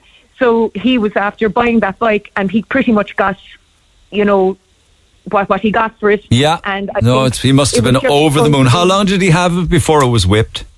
He got it in at the end of September. Right, okay. And he was loving it, I'd say, was he? Oh, he was absolutely loving it because he was living with his dad and he was able to come out to me then in Kinsale, you know what I mean? And he wasn't depending on me to collect him or his dad to collect him. How old is he? You know, he's 19. I have to ask you as a mother, and I don't mean this to sound sexist because dads also would have the same kind of worries. Do you ever have a worry when he was on it, driving from Cork to Kinsale on a bike at 19? I'll be honest with you. His dad always had a bike, so it was either a car or a bike, and he just loved his bike. And I'll be honest with you, he was really, really good. And his dad would have taken him out driving, and he would have done road work with his dad and the whole lot. And his dad said that he was a really good, really safe driver. So to be honest with you, no, and he is really, really follows the route of the roads and the whole lot. So you're a very confident mum. I think a lot of parents, me included, would be beyond themselves with worry, you know, because I drove bikes long enough to know that it's not really you, it's the other idiots on the road, you know. And that is it, and that's driving a car. And even if he was in a car, I'd be as worried. Obviously, coming off a bike would be a whole different kettle of fish than coming off. You know, don't have the protection on a bike, absolutely. Yeah. But he did have all the gear, and he had the helmet, and he had everything, and he did everything right. To be honest with you, now I would obviously have much preferred that he was driving a car, but you know, that's just the way it goes. You know, there's a report out this morning in the English Times saying that only, and this is in the UK, only 5% of burglaries are solved by the British police. Only 5%. I don't know how much of that would be the same kind of figure in Ireland, but it seems incredibly low, doesn't it? 5% of burglaries? Really, well, I would say, I think people are just so... 95% of burglars get away with it. What happened anyway? So the bike parked up, did he? So he parked up his bike and he parked it in the usual spot. He has two locks on it. And went to bed and got up. His dad got up the following morning at 6:30 for work, and the bike was gone. Now, we do have CCTV of two guys at the bike at 1:30. So it was 1:30 in the morning. Saw two guys in the video sit up on it. Then get off it and walk away. Find out the videos. If anyone is in the Brickfields area that would have a video outside the house, I would be so much. That's Skahard Road, isn't it? Yeah. That's right, yeah. Just up. So they must have come back again. Did you not catch that on the video, no? That's right. No, we're trying to find video of different times through. So we had the one at 1:36, I think. I know. And then Owen came out for work and it was gone. You know. When was this? This was a week ago today, is it? It would have been tonight into tomorrow. Oh, just gone. Oh, I thought when you said Monday last, you're talking about last week. Yeah, last Monday into last Tuesday. Yeah, a week ago. Yeah. Sorry. I'm just all... He must have been devastated when he went out. Oh, distraught. Absolutely. I mean, you know yourself, Neil, it was his first major purchase. He had saved for it. He had done everything right. He's gone and done the tests. He had done the 2-day driving test, which he actually did up the country because he couldn't get one in Cork until around before Christmas. Yeah. So he did all that. He flew the test. He got top marks in one or two of the areas and second marks in second top in all the other areas. So I was very confident with that. He just saved up so hard. In his driver theory test, which is a totally different one to the car one, because he'd already passed his car one. And he had just done everything so right, and he was saving up to trade that one in for what he considers a proper bike. You know, it's a 125, and I suppose he's been brought up with his dad. You know, the whole time his dad would have a 1300, so he would have a you know, he's been from when he was small. He's just used to bikes around the place. The only thing I notice about bikes now is 125s now look like 500cc bikes. You know, they look, do. Yeah.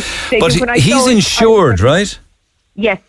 So does he know if the policy kicks in, if it never shows up again, will it be replaced? I'd be honest with you, Neil. I haven't asked that question because I am hopeful that being on your show, it'll come back.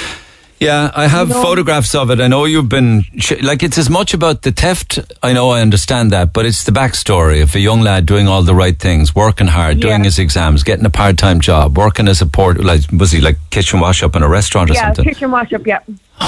You know, it's just... You know, and he just... and much as he didn't like it, he would... Oh, no, I know that, yeah. Else. And now he's working... He's at a job now in town. So he works there, and he was saving up so that he could trade in. He was paying off, saving up then to trade in that bike to take out another loan to have a proper bike. Yeah, no, like a lot of things can happen here. The bike can just be parked up and left somewhere. It could have been crashed. Last week, the one was just abandoned and the wing mirrors were knocked off and it obviously had crashed or fallen over. Sometimes they get burned out, unfortunately. So, you know, like, I'm not saying that will happen, but prepare for the worst, you know? Well, yeah, I really am. But prepare for the worst and expect, and maybe get the best. Yeah. Yeah, please God. And listen, Neil, thank you so much. You were so kind. Not at all. You know, okay. So I have a photograph. I have a photograph of his bike, 211D 19823. It's a 125. It's a GSX 125 with very distinct wheels with a lovely blue rim on the wheels. Yeah, it's a gorgeous bike. And I would appreciate anyone who has any information on that to get through. It's not for me. It's just that for him, you know, my heart is broken for him, as any mother's heart. And he out looking for it. He's probably driving all over the place, and Dad's driving. They're around the place looking for it. And sure, any bike you pass now, I'm looking at it. Sure, I know nothing about bikes, but all I'm looking for is the touch of blue, you know. And it's funny because I got a text already. This isn't your bike, incidentally, right? But this text came in the middle of conversation. That bike is on TikTok being burned out 12 hours ago in Farranree. We took a look at it and it's not your son's bike, but it's somebody else's bike being burned out. Which is awful, and that's terrible. My heart goes out to anyone whose bike is taken, you know. And there's a spate of it at the moment, you know. Yeah. And they just don't think, like, they just don't understand the amount of hard work and effort went into saving up a young fella with a credit union loan and no bike to stand for it. Yeah. But listen, we're going to share the photograph and the details. Let's see if anybody spotted it. Okay, I'll come back to you, Deirdre, all right? Thank you so much, and I really appreciate it. All right, don't worry about it. Cheers, take care. Text the Neil Prendeville Show now. 086-8104-106. Your heart would break. FM. Your heart would break if that happened to a son or a daughter, for that matter. It could be the car that they saved up for very, very hard and took out a little loan then, and off they went, got their insurance and got their driving test and everything. And then you got these idiots coming along doing that. There's a spate of bike thefts on Leeside. Unfortunately, a lot of the time they got burned out already. I think somebody said they may have spotted that bike in the Glanmire area over the weekend, but we're sharing it on Facebook. Take a look at it, because he's a hard-working young fella. Sending this message, maybe somebody might have had a similar experience. I've been scammed out of money for a Manchester United game by an individual in Cork posing as a seller on a Facebook page for tickets. They've taken the money from myself for tickets to a game. Tickets never arrived. I'm now out of pocket for flights and match tickets and can't get a response from the so-called seller. The money was bank transferred. I'm in the process of trying to get a charge back. I believe I'm not the only one this has happened to, and I hope you could warn people of Cork so more people won't be caught like myself. It's a horrible thing to do, especially after the last 2 years we've been through. Don't give out my details, but this is apparently a Facebook page. You have to be so wary on social media, because it really is. For these characters, it's like shooting fish in a barrel. They only need to get the odd person here and there who believes what they're selling is real, and of course it's non-existent. This is a lovely story. I was in Douglas Street yesterday in a car behind a taxi which had actually stopped to help an elderly passenger just to get out of the cab. I thought it was lovely to see an overseas taxi driver go to the trouble of stopping and then to help the passenger out of the car and to help the elderly passenger onto the path. I feel it's worth a mention because we complain all of the time, don't we? It was a Ford Mondeo 152 license. He really deserves a mention for his act of kindness. I hope you get a chance to read this out. No need to mention my name if you choose to give it a mention on your show, but it was just such a beautiful gesture. So I don't know which day this was. It possibly was over the weekend on the Douglas Street area, where the taxi driver went to so much trouble, just didn't take the fare and let the person grapple or trying to negotiate getting out of the taxi themselves and onto the footpath, got out and helped. That's what it's all about. New year, new number for Neil. 0818-104-106. Talking about the Dáil Bar earlier on in the newspaper reports. I was just looking at that actually this morning before I came on air, and Guinness is a huge big seller in both the bars. There's the private members bar, which is just for TDs and senators and stuff, and then there's a second one, which is the visitors bar. It's very funny actually, except it's not really funny, because you wonder about politicians when they're not having drink as to how they do their business. So when they're in the Dáil and drinking pints, you wonder, Mother of God Almighty, is that the right way forward? I assume they're drinking responsibly, but it's Guinness, and then it's wine, followed by Heineken. They're the top three. And then, of course, the favourite spirit then I was telling you was Cork Dry Gin, apparently. They love the gin, and it's the Cork one they're drinking, so we can be thankful for that. But I was curious as to what they're eating. I imagine they probably have subsidised meals up there, because the most popular dishes are the dish of the day, which could be a joint of the day or a dish of the day. I'm not quite sure what the price of that would be, but I'm sure we subsidise it for them. And then the ham and cheese toasty, apparently, is the second most popular, followed by the beef burger. But they're buying fags and they're buying cigars as well. And it's a report that makes the papers today as to how much was spent across the different Dáil bars.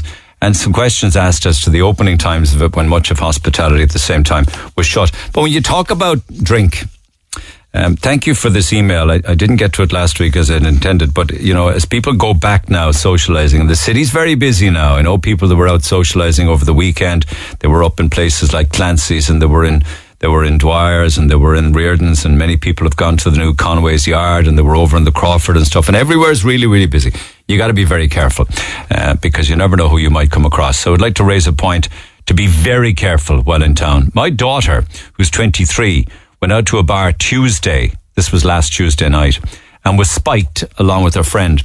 They were there at about 7:30, so what I can make out is that she was found passed out in the loo just before 11 o'clock. Apparently 2 girls rang her friend off her phone. She went into the loo to collect her. I'd like to thank these 3 girls for their care of my daughter, especially the 2 strangers who came to her aid and got her phone. Her friend then brought her to the Mercy and rang her dad. She was checked over by staff, couldn't give a sample. She was sent home with her dad, and I checked on her over the night. She can't remember much of the night. She was still very drowsy. I rang the bar and they dealt with the Gardaí, but I asked a manager to ring me back. She doesn't want to go and make a statement, so I rang and I wanted the incident noted, but they wanted her to present herself to the Garda station. I've done everything I can, but I do wish for people to be aware. It may be because a lot of colleges are back to normal now. If this email finds someone else watching their drinks better, then it's a good thing. Please don't give out our personal details. It clearly sounds to me as if your daughter doesn't want to go and talk to the guards, doesn't want to make a statement and wants to put it behind her. But what happened. And I know people will be questioning the email saying she was in the pub from 7:30 until 11:30. How much did she have to drink? But I take these texts at face value.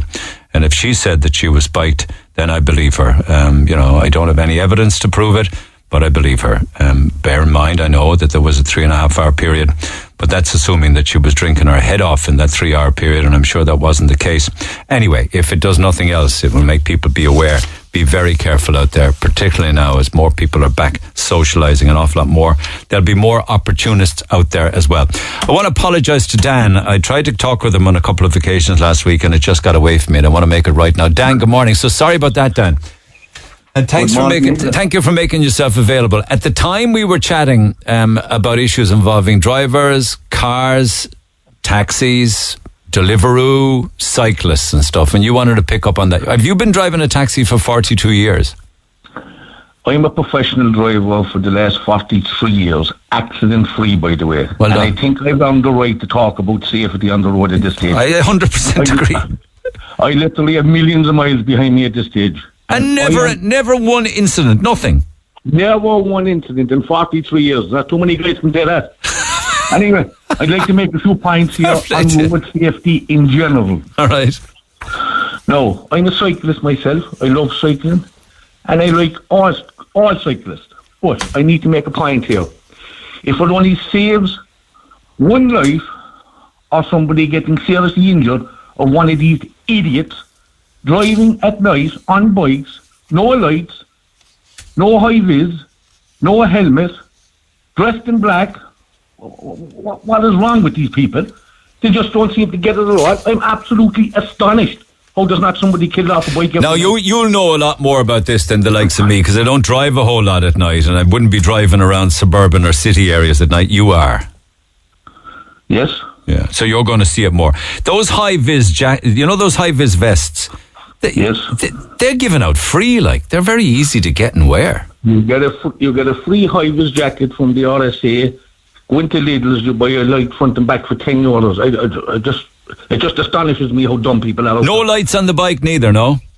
No, if it was just one or two fellas, I'd understand it. I'm talking about 99 people out of 100 will not be dressed or lit up properly. I cycle by day myself. Now I know how vulnerable it is to be on a bike out there. I have a high-vis jacket, helmet with a camera. I have 2 lights in the back and 2 lights in the front. Yeah. This is by day. I'm like a Christmas tree. You'd see me. Like, it's just, I'm just astonished how ridiculous and how dumb people are out there. And as a taxi driver, have you had a lot of near misses? Or near hits, I suppose, more. If we had another coat of paint, there'd be some people seriously injured, if not dead. That close, yeah? No, the whole thing about it is, a taxi driver, if he's unfortunate enough to have an accident and loses his no-claim bonus, that will be into him as a taxi driver. Because if he lived in the car, he wouldn't be able to pay for the insurance. It would just rock it, would it? He just wouldn't be able to afford it. Yeah, I know. You know, like, outside cyclists, the red man on traffic lights for people, they just don't know what that is. And they're pedestrians, you're having a... They're pedestrians, they just don't know what that is. Unbelievable, like. It's just unbelievable. They just don't know what the red man is for. They'll walk straight out in front of any car as if it's not their road. What happens then? I suppose there's no hard and fast rule, but what happens if a motorist hits somebody who was walking against a red light? Oh, the insurance in the car, whoever is insured would pay. But simple as that. Is it that the pedestrian would sue the driver? Surely it'd be the other way around. No. That's the way it is. And is it the same then? If it can't be the same if you hit a bike, like the bike can't sue you if the bike's in the wrong. Why they can't? No, listen, whoever is insured will be paying. It's as simple as that. Because the cyclists aren't insured. As simple as that. No, I think they should be insured. Like I drive a powerful electric bike. No insurance. Now I know. If I was unfortunate enough to hit a car with this bike, I could do serious damage. A scratch would cost you thousands to get repaired in the car these days. Yeah. So there should be some sort of insurance. Now, there's a very, very simple problem. It's a very, very simple problem to solve with these cyclists. Take the bike off them by the Gardaí, give them a fine of €80, confiscate the bike and return the bike with a light and a high-vis jacket. Second time round, confiscate the bike for good. You mean you're suggesting that Gardaí actually stop a cyclist and take the bike off? Stop a cyclist, one of these idiots going around at night, dressed in black, take the bike off him, €80 fine, come back down to... That'd be a dose for the guards. What are they going to do with the bike on the side of the road then? Well, they'll ransom them. And is this just... Are you talking about general cyclists or are you talking about the Deliveroo cyclists? I'm talking about anybody out at night not dressed appropriately without lights on a bike. We've all seen them. I saw a car tunnel last week again. Nothing. Pitch dark. I don't know where I was going. Absolutely. No front light, no back light, nothing. I'm seeing hundreds of them every night. Literally hundreds. There's more cyclists out there now than what they ever were. But how come they're not being hit? That's why I'm astonished. I'm absolutely astonished out there. Because there's so many car drivers out there, bad drivers. I don't know how these cyclists are getting away with it. I'm absolutely astonished. Maybe it's because there's cycle lanes and they stay in it and the motorists stay away from them. They're not sharing the road as much, you know? I'd say there's not 10% of the roads that are cycle lanes. Yeah, and you know something else that's a problem, apparently? A lot of cyclists wear earbuds, you know? So they're not actually in tune on what's going on around them at all. They might be listening to music or a podcast or whatever. Listen, if they want to do that by day, that's fine. I don't care. Yeah, but you got to wonder about someone who's listening to music on a bike. I mean, maybe it's the same if you're listening to music in a car. I don't know. Yeah, but look, all I'm saying is if it only saves one life or some one of those idiots from getting seriously injured, it'll be worth it. Okay, so you're suggesting the bike should be taken off them. They should be fined €80. When they pay the fine, they get the bike back with lights already fitted and presented with a high-vis jacket. That's my recommendation. All right, Pam. Okay, thanks for that. On top of that, I'd like to make another comment. Yes. On drivers of cars. I want everybody that's listening to the radio show, listen to this carefully. Never, ever, ever drive in somewhere where you have to reverse out onto a road. My God, the dumbness is just unbelievable. I'll just give you a typical example. Reverse the car out onto a main road. Sure, that's what they're doing. Who does that, like? Who does that? Everybody. What do you mean? Who does that? So Everybody. they can't see. Well, sure, that's what I'm trying to say. Your eyes are in the front, your head at the back. Reverse in, drive out. That's the motto of any trained driver like myself. Reverse in, drive out. Oh my God. Like, I'll give you a typical example. Over by the Hawthorne pub, alongside of the lock, there's a car parked there. They'll drive in. Oh, my, how there's not an accident over there every day is beyond me. Do you ever say anything to people you come across? Oh, I often throw out the window to get a light. Somebody's sure they don't take any notice. They just ignore you. Here's another typical example. Do you shout at the cyclist? Does it get a light? Go out to the bank, the TSB Bank in Bishopstown any day, and there's a car park. Go out there and you see you should go out there someday with a camera. You'd have a great lad. You want to see him trying to park out there, driving in and trying to reverse out. Oh my God! But you see, you're a professional driver. You're 43 years, like you don't have to be a professional driver to take the points that I just made there. That's true. It's a bit of cop on. Bit of cop on goes a long way, you know. A bit of common sense. All right, I'd love to start a campaign to get a bit of, because we all know how dangerous the roads are out there. Try and make it a small bit safer. Don't act the gum out there. It's amazing, though. You never even had a tip. Never had a tip in 43 years, and I've been cross-continent, articulated trucks, taxi driving, you name it. I've been up, down every street without a tip. That's incredible. I mean, I wish I could say the same. You know what I'm a terror for doing? I don't know why it's happening to me. Maybe it's getting older. Hitting curbs when I'm parking. Okay. That's just stupidity, is it? Let's get back to the car now for a second, right? in England, this is law in England, right? If you reverse over onto a road, there is an automatic 4 points in your licence and £100 fine. Do you ever get any penalty points even, no? Never. Never got a speeding ticket, I got a couple of parking tickets, that was about it. I know, they don't count, like, I mean, but so you would do 50 and a 50, you'll do 80 and an 80, you'll do 100. Well, I have a sat nav and there's a warning that comes on. It tells you if you're over the speed limit. And you don't go above, you never ever go above it. Well, I never go above it. No, my license is too valuable to me. I'd say your world would collapse if you got penalty points, would it? Well, I mean, if I get them, I get them. I can't do anything about it. But I'm saying I'm going to avoid getting them. And everybody should have a camera and a sat nav in their car. So I just put a warning out there. I'd love to get 96 FM to start the campaign on this. Well, you need to call them then, because this is Red FM, but I'm sure they'll start the campaign for you. Not in Red FM, but look, it's like this. If my conversation... Oh, absolutely. That's why I was keen to talk with you. I hope we get other calls and texts on the back of it, just on the basis of how bad it actually is out there. Appreciate it. Mind yourself. I know there'll be fellas texting in there now about taxi drivers and all that. Listen, I know there's bad taxi drivers out there, so don't bother. You know, don't be texting them with a lot of crap. Why would they say there's bad taxi drivers? Do they think that taxi drivers have a different set of rules of the road? No, there's bad taxi drivers out there too. I'm well aware of it, so... tell you. What are they? Are they the ones? Are they the ones that stop on a main road, put on the flashers, and then just sit there for whatever length of time so all the traffic behind them stopped while they're paying the fare and stuff? Is it? They do all sorts of things. Taxi drivers can be as bad as drivers as the rest of them. So save your taxi guys. I know the story. All right, let's see if they do text. All right, Dan the man, cheers, take care. Thanks for putting it on here. Take care. Hopefully it saved some idiot's life or getting seriously injured. You never know, take care. Text 0868 104 106. All comments welcome. The Neil Prendeville Show. With free click and collect from Tesco. Now available at your local store. Book today at tesco.ie. How bad are drivers on Leeside? How bad are cyclists on Leeside? Text 0868 104 106. Pick up the phone. Our new number is 0818 104 106. And then when you do your test and you pass it, remember I was talking about that earlier on this morning. Hi Neil, regarding the NDLS, that's where you have to go to actually physically get the licence.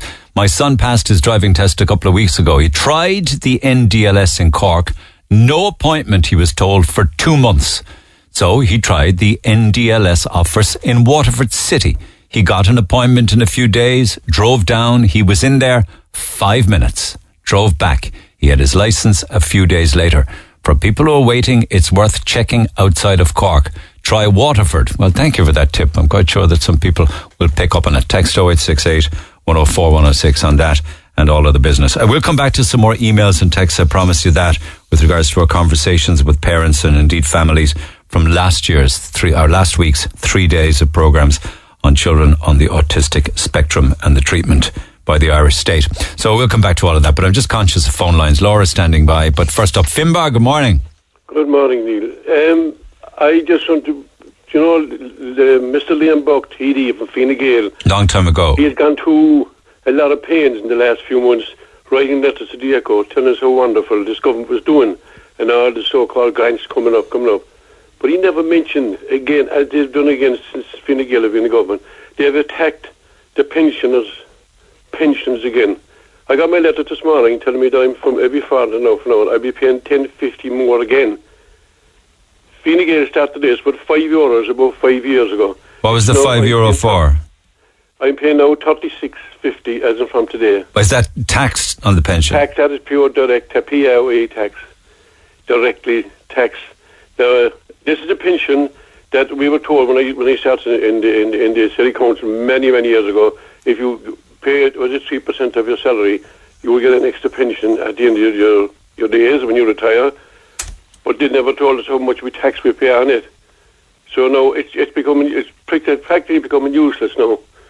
So I noticed that Fine Gael of Mr. Liam Buck never once mentioned that. I got the $5, but I'm paying it back now every second week. Are all pensions taxed? Every pension now, anybody that ever worked in the local authority will now be taxed. Well, they've been taxed the last 5 years. I meet them regularly, and the lads who I work with, I meet a lot of fellas who work in the city council, and they'll tell you, like, they were told the same as I was, that you could look, it'll be extra on your old age pension. So it's an extra pension on top of the old age pension? All we did, we paid something like 3% of our salary. And what would it be a week? Do you mind me asking? I have about 180 a week.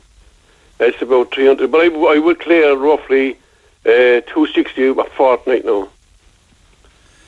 That's on the corporation pension, but there's the old age pension as well then. Well, the old age pension is 470 odd now, I think. 475, I think. Yeah, 475? Between my wife and that's between my wife. No, that's the two of you. Your own would be half that each, but is that taxed? No, that's not taxed at all, no. But they'll do it the other way. They'll do it, if you have an extra tax, they'll attack that. They've been attacking it now for 5 years.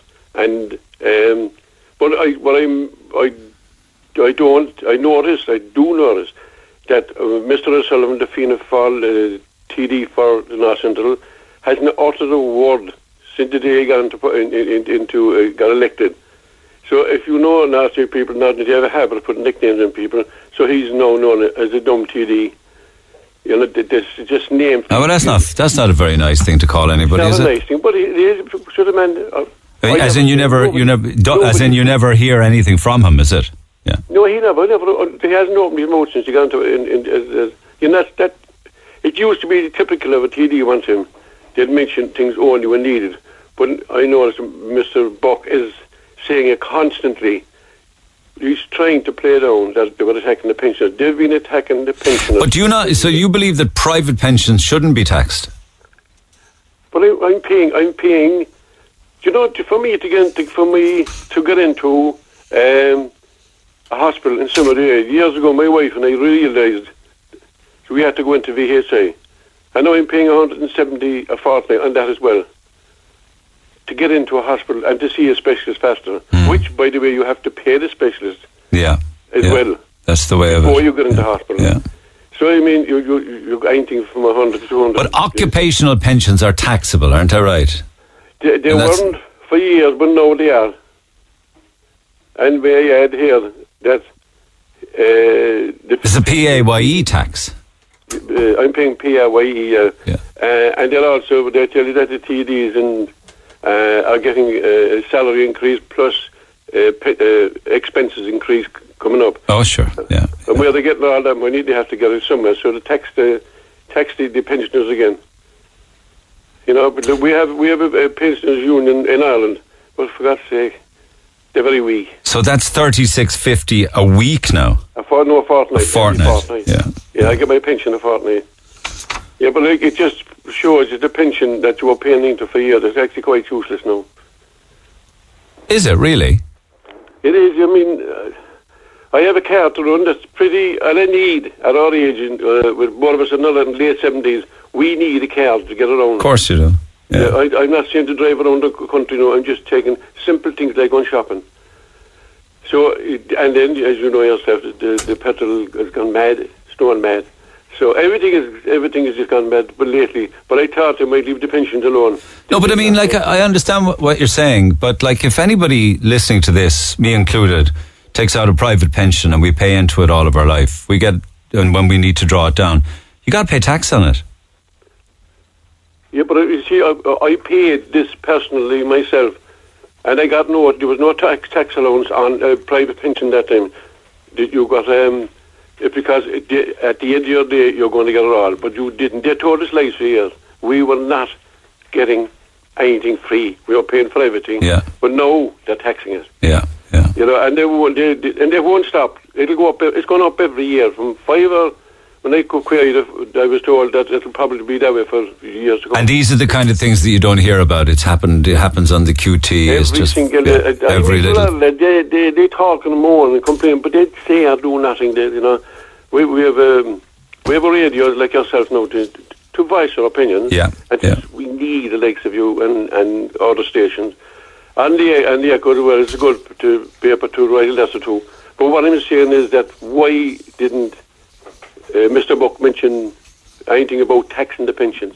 And the sinister increases in taxing them, yeah. Okay. It's going up and will never come down. Okay, thanks, Finbar. Have a good day. Perhaps others would like to share on that. Text 0868 104 106. Here's an interesting one, and a lot of these emails came in last week that I didn't get to because of other reasons. And we were talking about women feeling safe or unsafe, and we all know of the reasons behind that and the stories regarding that. I was with my kids in a shopping centre on Monday evening having a bite to eat when 3 young members of, it says here, the travelling community, aged between 16 and 18 years of age, came along. Now, you're saying it was members of the travelling community. I'm not saying it. I'm assuming that you're 100% correct in what you say. Anyway, whoever they were, they jumped the counter at the first fast food establishment, jumped the counter, walked around the kitchen while 3 members of staff, all women, tried to get them to leave. They then lifted up the service counter at the next food place, terrifying again all the female staff members. They then proceeded to jump the counter at the most popular food place, a third. It's then I stood up and asked the manager of the restaurant to call the security, as the staff, mainly women, were absolutely terrified. She informed me that the security would do nothing about it. So I got my kids and we just decided to leave. As we did, these 3 young fellas had done the same to another shop across from the food court.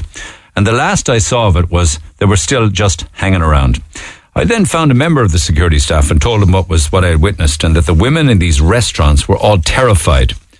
And could they do their job, please, and protect the staff? So before we all say that this is foreigners that are causing women to feel unsafe, can we please try and sort out our very own homegrown aggression towards women that I witnessed being made to feel very unsafe? And it was not walking down a dark alley, it was not walking home late at night, but in their own workplace. I think you can probably work out which, I can't say with any amount of 100% of certainty, but I think you can fair idea as to the actual shopping centre that you're referring to there, which had a very big food court with lots of different restaurants. But can I just stay with antisocial behaviour, if you don't mind? Laura, good morning. Hi, morning, Neil. I think it says that you were in touch before Christmas. Did we do anything about it before Christmas? No, I say you didn't get to it, unfortunately. My apologies. No. So, my apologies. Better late than never. But certainly things haven't got any better. This is in an area of Cove, is it? Yeah, so basically there's an estate in Cove, it's called Clonard, and the issue is with street lighting and the estate not being officially handed over to the county council.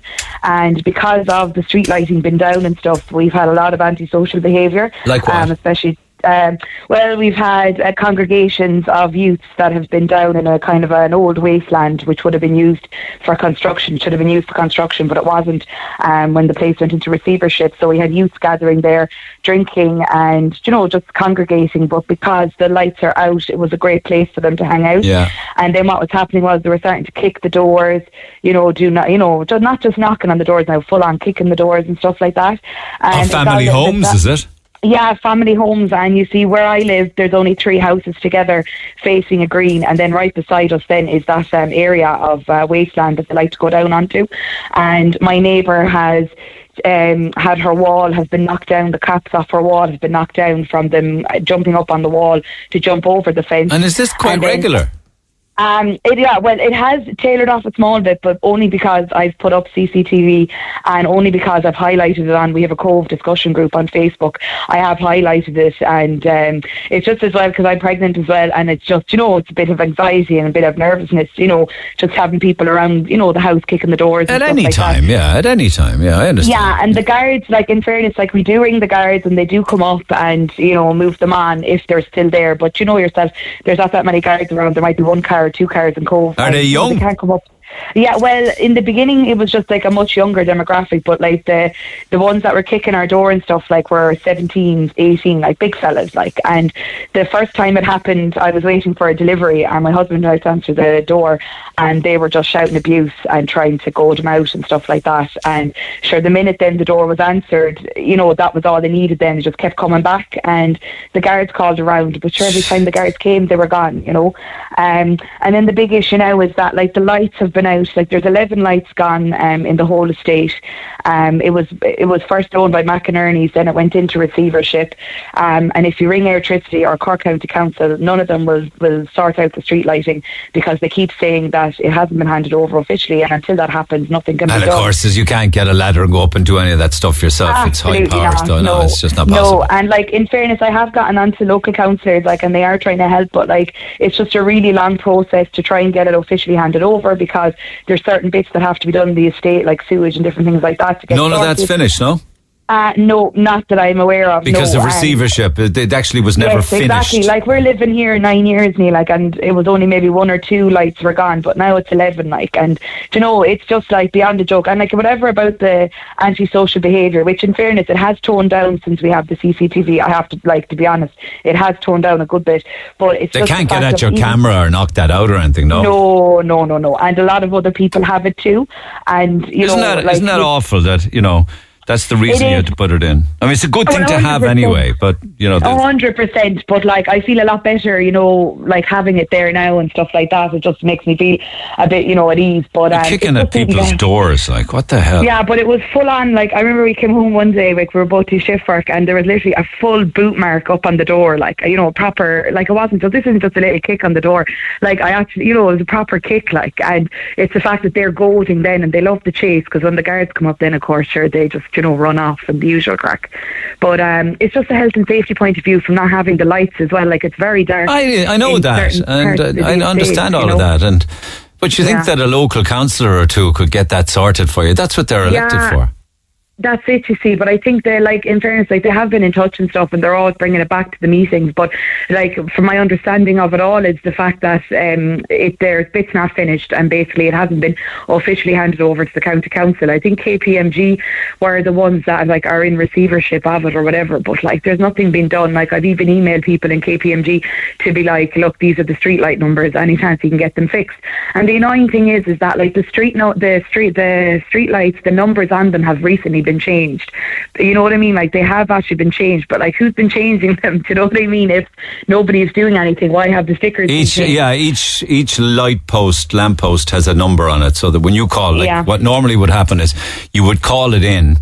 It's usually the ESB, isn't it? And they'd ask you for the number of electricity. They ask you for the number. You say is 8, and out they come, and they're not checking all of the other ones. They go straight to 8. Yeah, whatever the case may be. Yeah.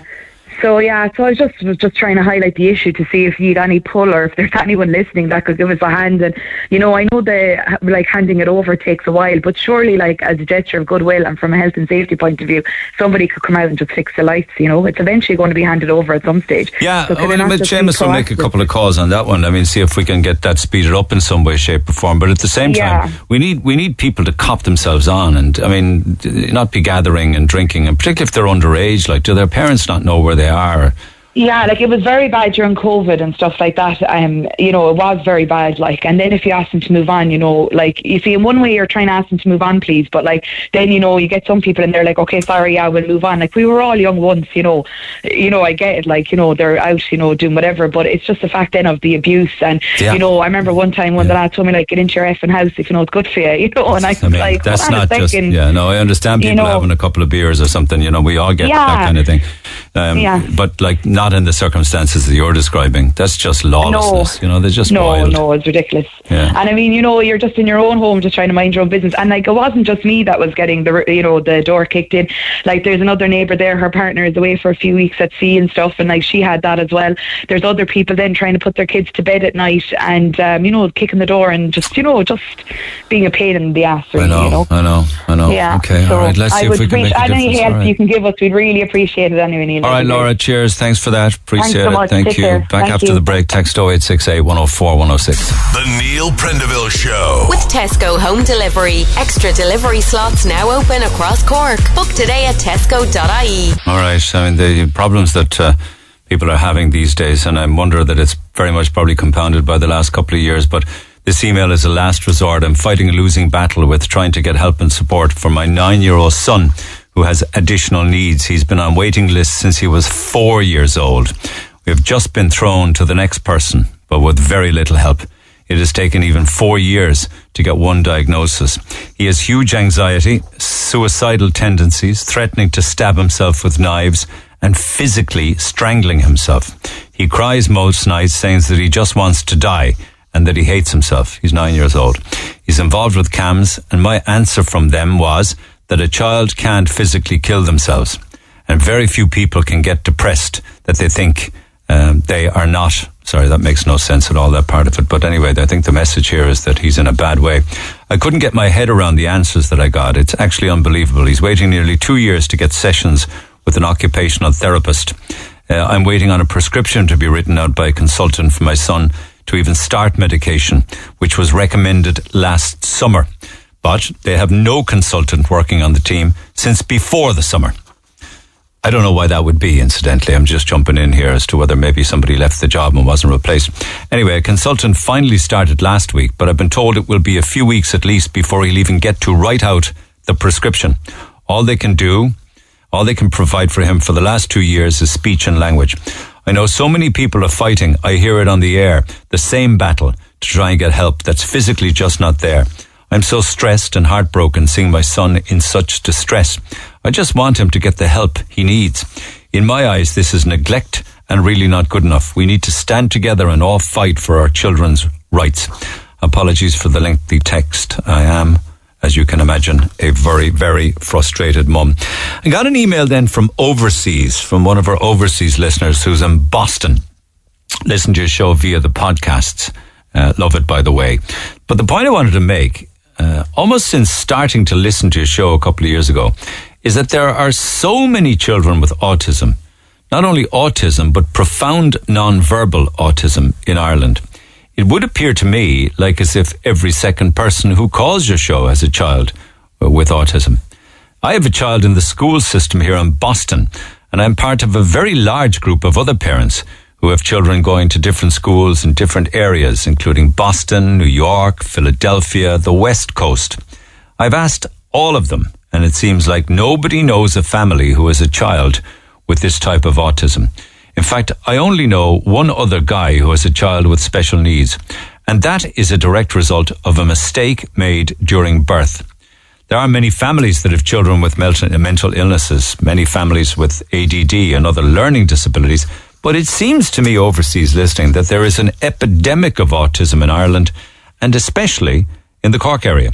Maybe you could bring this up on your show and ask what people have to say about this. If you decide to read it out, don't give out my details. Well, I have read it out. You make an interesting point where you believe, from what you're hearing, is that there is an epidemic of autism in Ireland.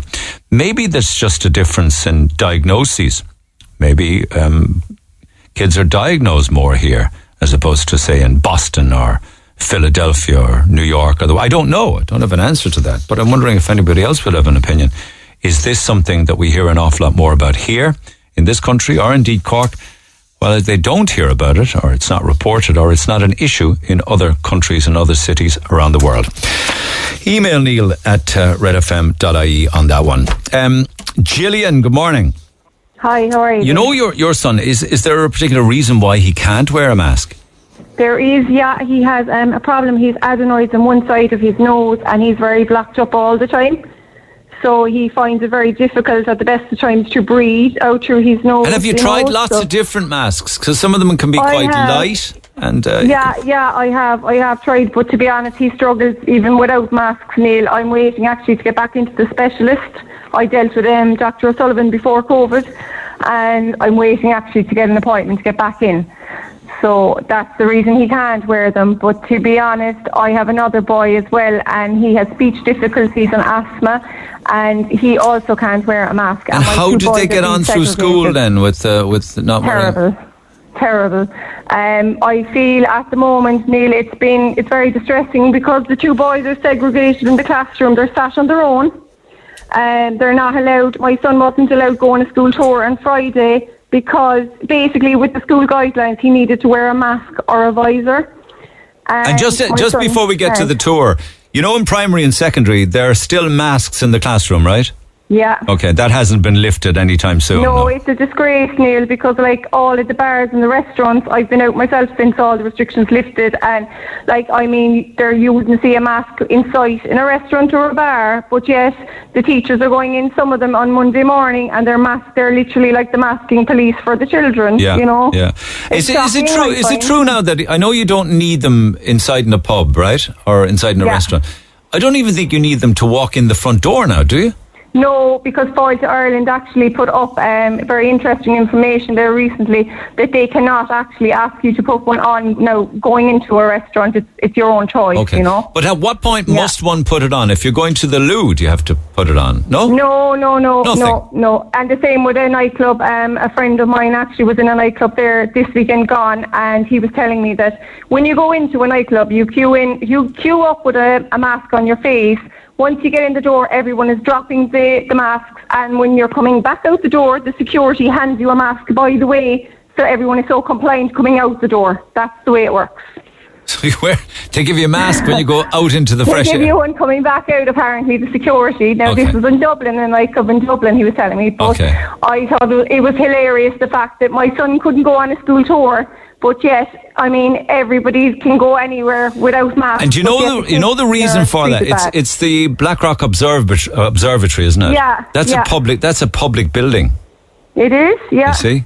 And public buildings require masks. I suppose that would also be the same for maybe if you went into a shopping mall, or if you went to Mahon Point, or into Douglas Village. They don't actually implement it actually in any of the shopping centres. For children, it's up to the parent, which it should be up to the parent anyway. Yeah. Well, and if your child can't wear a mask, I mean, they're being discriminated, and a mandatory isn't law, you know. So he had a tour on Friday, and Yeah. the rest of the class went, is it? The rest of the class went. Now, the principal was quite understanding. He said, look, Gillian, to be quite honest, he needs to put a visor. Now, he won't wear a visor for me, Neil, because he's embarrassed, because he said he'd be mocked and whatever Sure, I understand. He's conscious of that. Yeah, I he's understand. only 11, like, you know. And they are very susceptible yeah. to how they look. I know, I understand. So he could have went if he had put a mask on, and I explained to the teacher, I said, look, he can't wear a mask. I've said it over and over. And I said, to be honest, he was very upset. He came home the night before and he was crying. He was very upset. So we did take him out Friday as a treat day. I was trying to get him, distracted really, Neil, because he was feeling like he was segregated. And what would happen if he actually had one of the light masks on? Would he panic? He would find it very hard to breathe because he can't breathe out through one side of his nose. He always gets very caught up, and I have him on allergy spray all year round. So why doesn't he get a medical exemption then? The doctor won't give a medical exemption. Should be a very easy thing to do, wouldn't it? I went into my local TD, actually. I went into my local TD and we had a meeting with him at the start of this. And to be fair to him, he did ring up the school, and any child actually going to school, they don't actually need a medical exemption anymore. Yeah, but into a public building, that's a different ballgame. Well, they're not allowed, if you went into the NDLS now, for instance, or if you went into a public library or anything like that, you'd have to, and again, shopping centres. We've had no issue anywhere, Neil. To be honest, nobody ever asks my son anywhere we go. They don't ask children, they might ask adults. Like, I wear a visor when I go places, right? To be honest, because I'm an asthmatic, I can't breathe in a mask. I'm going to be out. I've had an asthma attack over masks. But you've worn them nonetheless, have you? I can't wear a mask. I have to wear a visor. Yeah, I know. And I hate them. They're horrible things, So why at the same time are people inside in pubs, etc., no masks, all this kind of carry on? They can go into, the teachers even there, not all teachers, but there are teachers I know of, they're going out there every weekend, sitting on the high stool, falling around the place, no masks inside. They're not falling around the place. They're just going out for a few pints. I know, Neil, but they're going in on Monday morning after being out with not a mask in sight, and they're refusing children to go, they can't go on school tours because of these ridiculous guidelines for children. I know. It's unfair, and the fact that my kids are sat on their own, Neil, in school, it's desperate, Have they told you that they find that uncomfortable being on their own? My younger boy is worse, actually. He has panic attacks, Neil. He had 2 last week. Because of being sat on his own, he feels completely isolated. And also, he was on a nature walk the other morning, and he had to go to the back of the line, and he wasn't allowed to go in a pair with another child because he had no mask on outside. So he finds that difficult, obviously. He finds that he's... Yeah, he's a very quiet child because he has speech issues as well, my other boy, and asthma. And he's very quiet, and he's a very, really, he wouldn't really be a talkative child at all.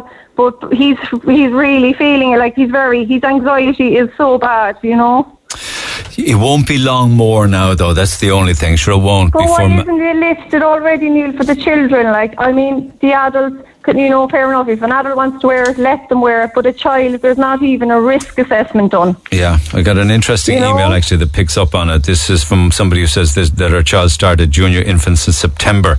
It's a lengthy email, so I'll read it out in a few minutes' time. I think a lot of it will resonate with you. But thanks all the same, Gillian. Cheers. Thanks, I appreciate it. Take care. All right. Bye-bye. Before Christmas, one of 2 children in her class started wearing face masks, much to my horror, if I'm being honest. This is in junior infants. The masks have been a sore point for me since we began wearing them, as there are conflicting arguments out there regarding their efficacy, and more so for the unnatural view of the world it portrays to my 3 small children. They are growing up without being able to see that friendly smile whilst out shopping, or the reassuring look they need from their parents when unsure about something. As I mentioned, my little girl started primary school in September after missing out on a lot of her 2 years of preschool thanks to the pandemic. Precious years. She then had to go to her new school on the first day without an induction day, without her parents being able to see her or go inside the school, without being able to see her parents give the reassuring smile, as she was taken inside by faceless, masked strangers. Nobody has spoken out for what all this is doing to an entire generation. To hear her say with such excitement a few weeks after starting school that she got to see my teacher's real face. I got to see my teacher's real face when she took a drink of water. was both eye-opening and heartbreaking for me as a parent. I don't understand why teachers are wearing face masks outdoors when distance can be kept, or why I, as a parent, have an extremely upset child some mornings going to school, must wear a mask outdoors once I step inside the school gate to walk my child to the door, never coming anywhere near 2 meters of another person. The final straw for me is listening to my junior infant roaring, crying going to school lately as she wants to wear a face mask. A handful in her class are now wearing them, and I can understand how she just wants to be like our friends. However, it goes against every fibre of my being to muzzle my child's beautiful face just to follow the pack, even if you could guarantee that a 5-year-old is wearing it correctly, not touching it while eating, etc. It doesn't protect her. Our children have sacrificed enough and have no voice. Personally, I'm left to decide if I give in and let my child wear one for a quiet life, so she can be a sheep and feel part of a group of kids in our classroom wearing them, or not giving in and disappointing her every day, but at least not being part of the issue covering kids' faces for no reason. Can't come on air to discuss this. Don't want any issue at the school gates with parents, you see, who are putting masks on their little ones. But I'd be interested to see what advice or thoughts from your listeners on this one. Call the Neil Prendeville Show now on the new number 0818-104-106. You know those kids who are running wild inside in the shopping centre, particularly in the fast food areas, jumping over counters and stuff like that. If you could just park that one for a while, have a listen to this. I know there's worse happening in the world, but you should mention this for me. This is for people, and a lot more people are going to the cinema these days, and I think we all have our own kind of cinema story. But for ages and ages now, every time we go to the Omniplex in Mahon, a lot of the other patrons are acting like I can only describe as animals. Myself and my fiance love going to the cinema. We used to go to Douglas before it closed. We now have my Omni passes, because we go a lot. I assume if you get one of those passes, you get, you pay for it and you get cheaper entry.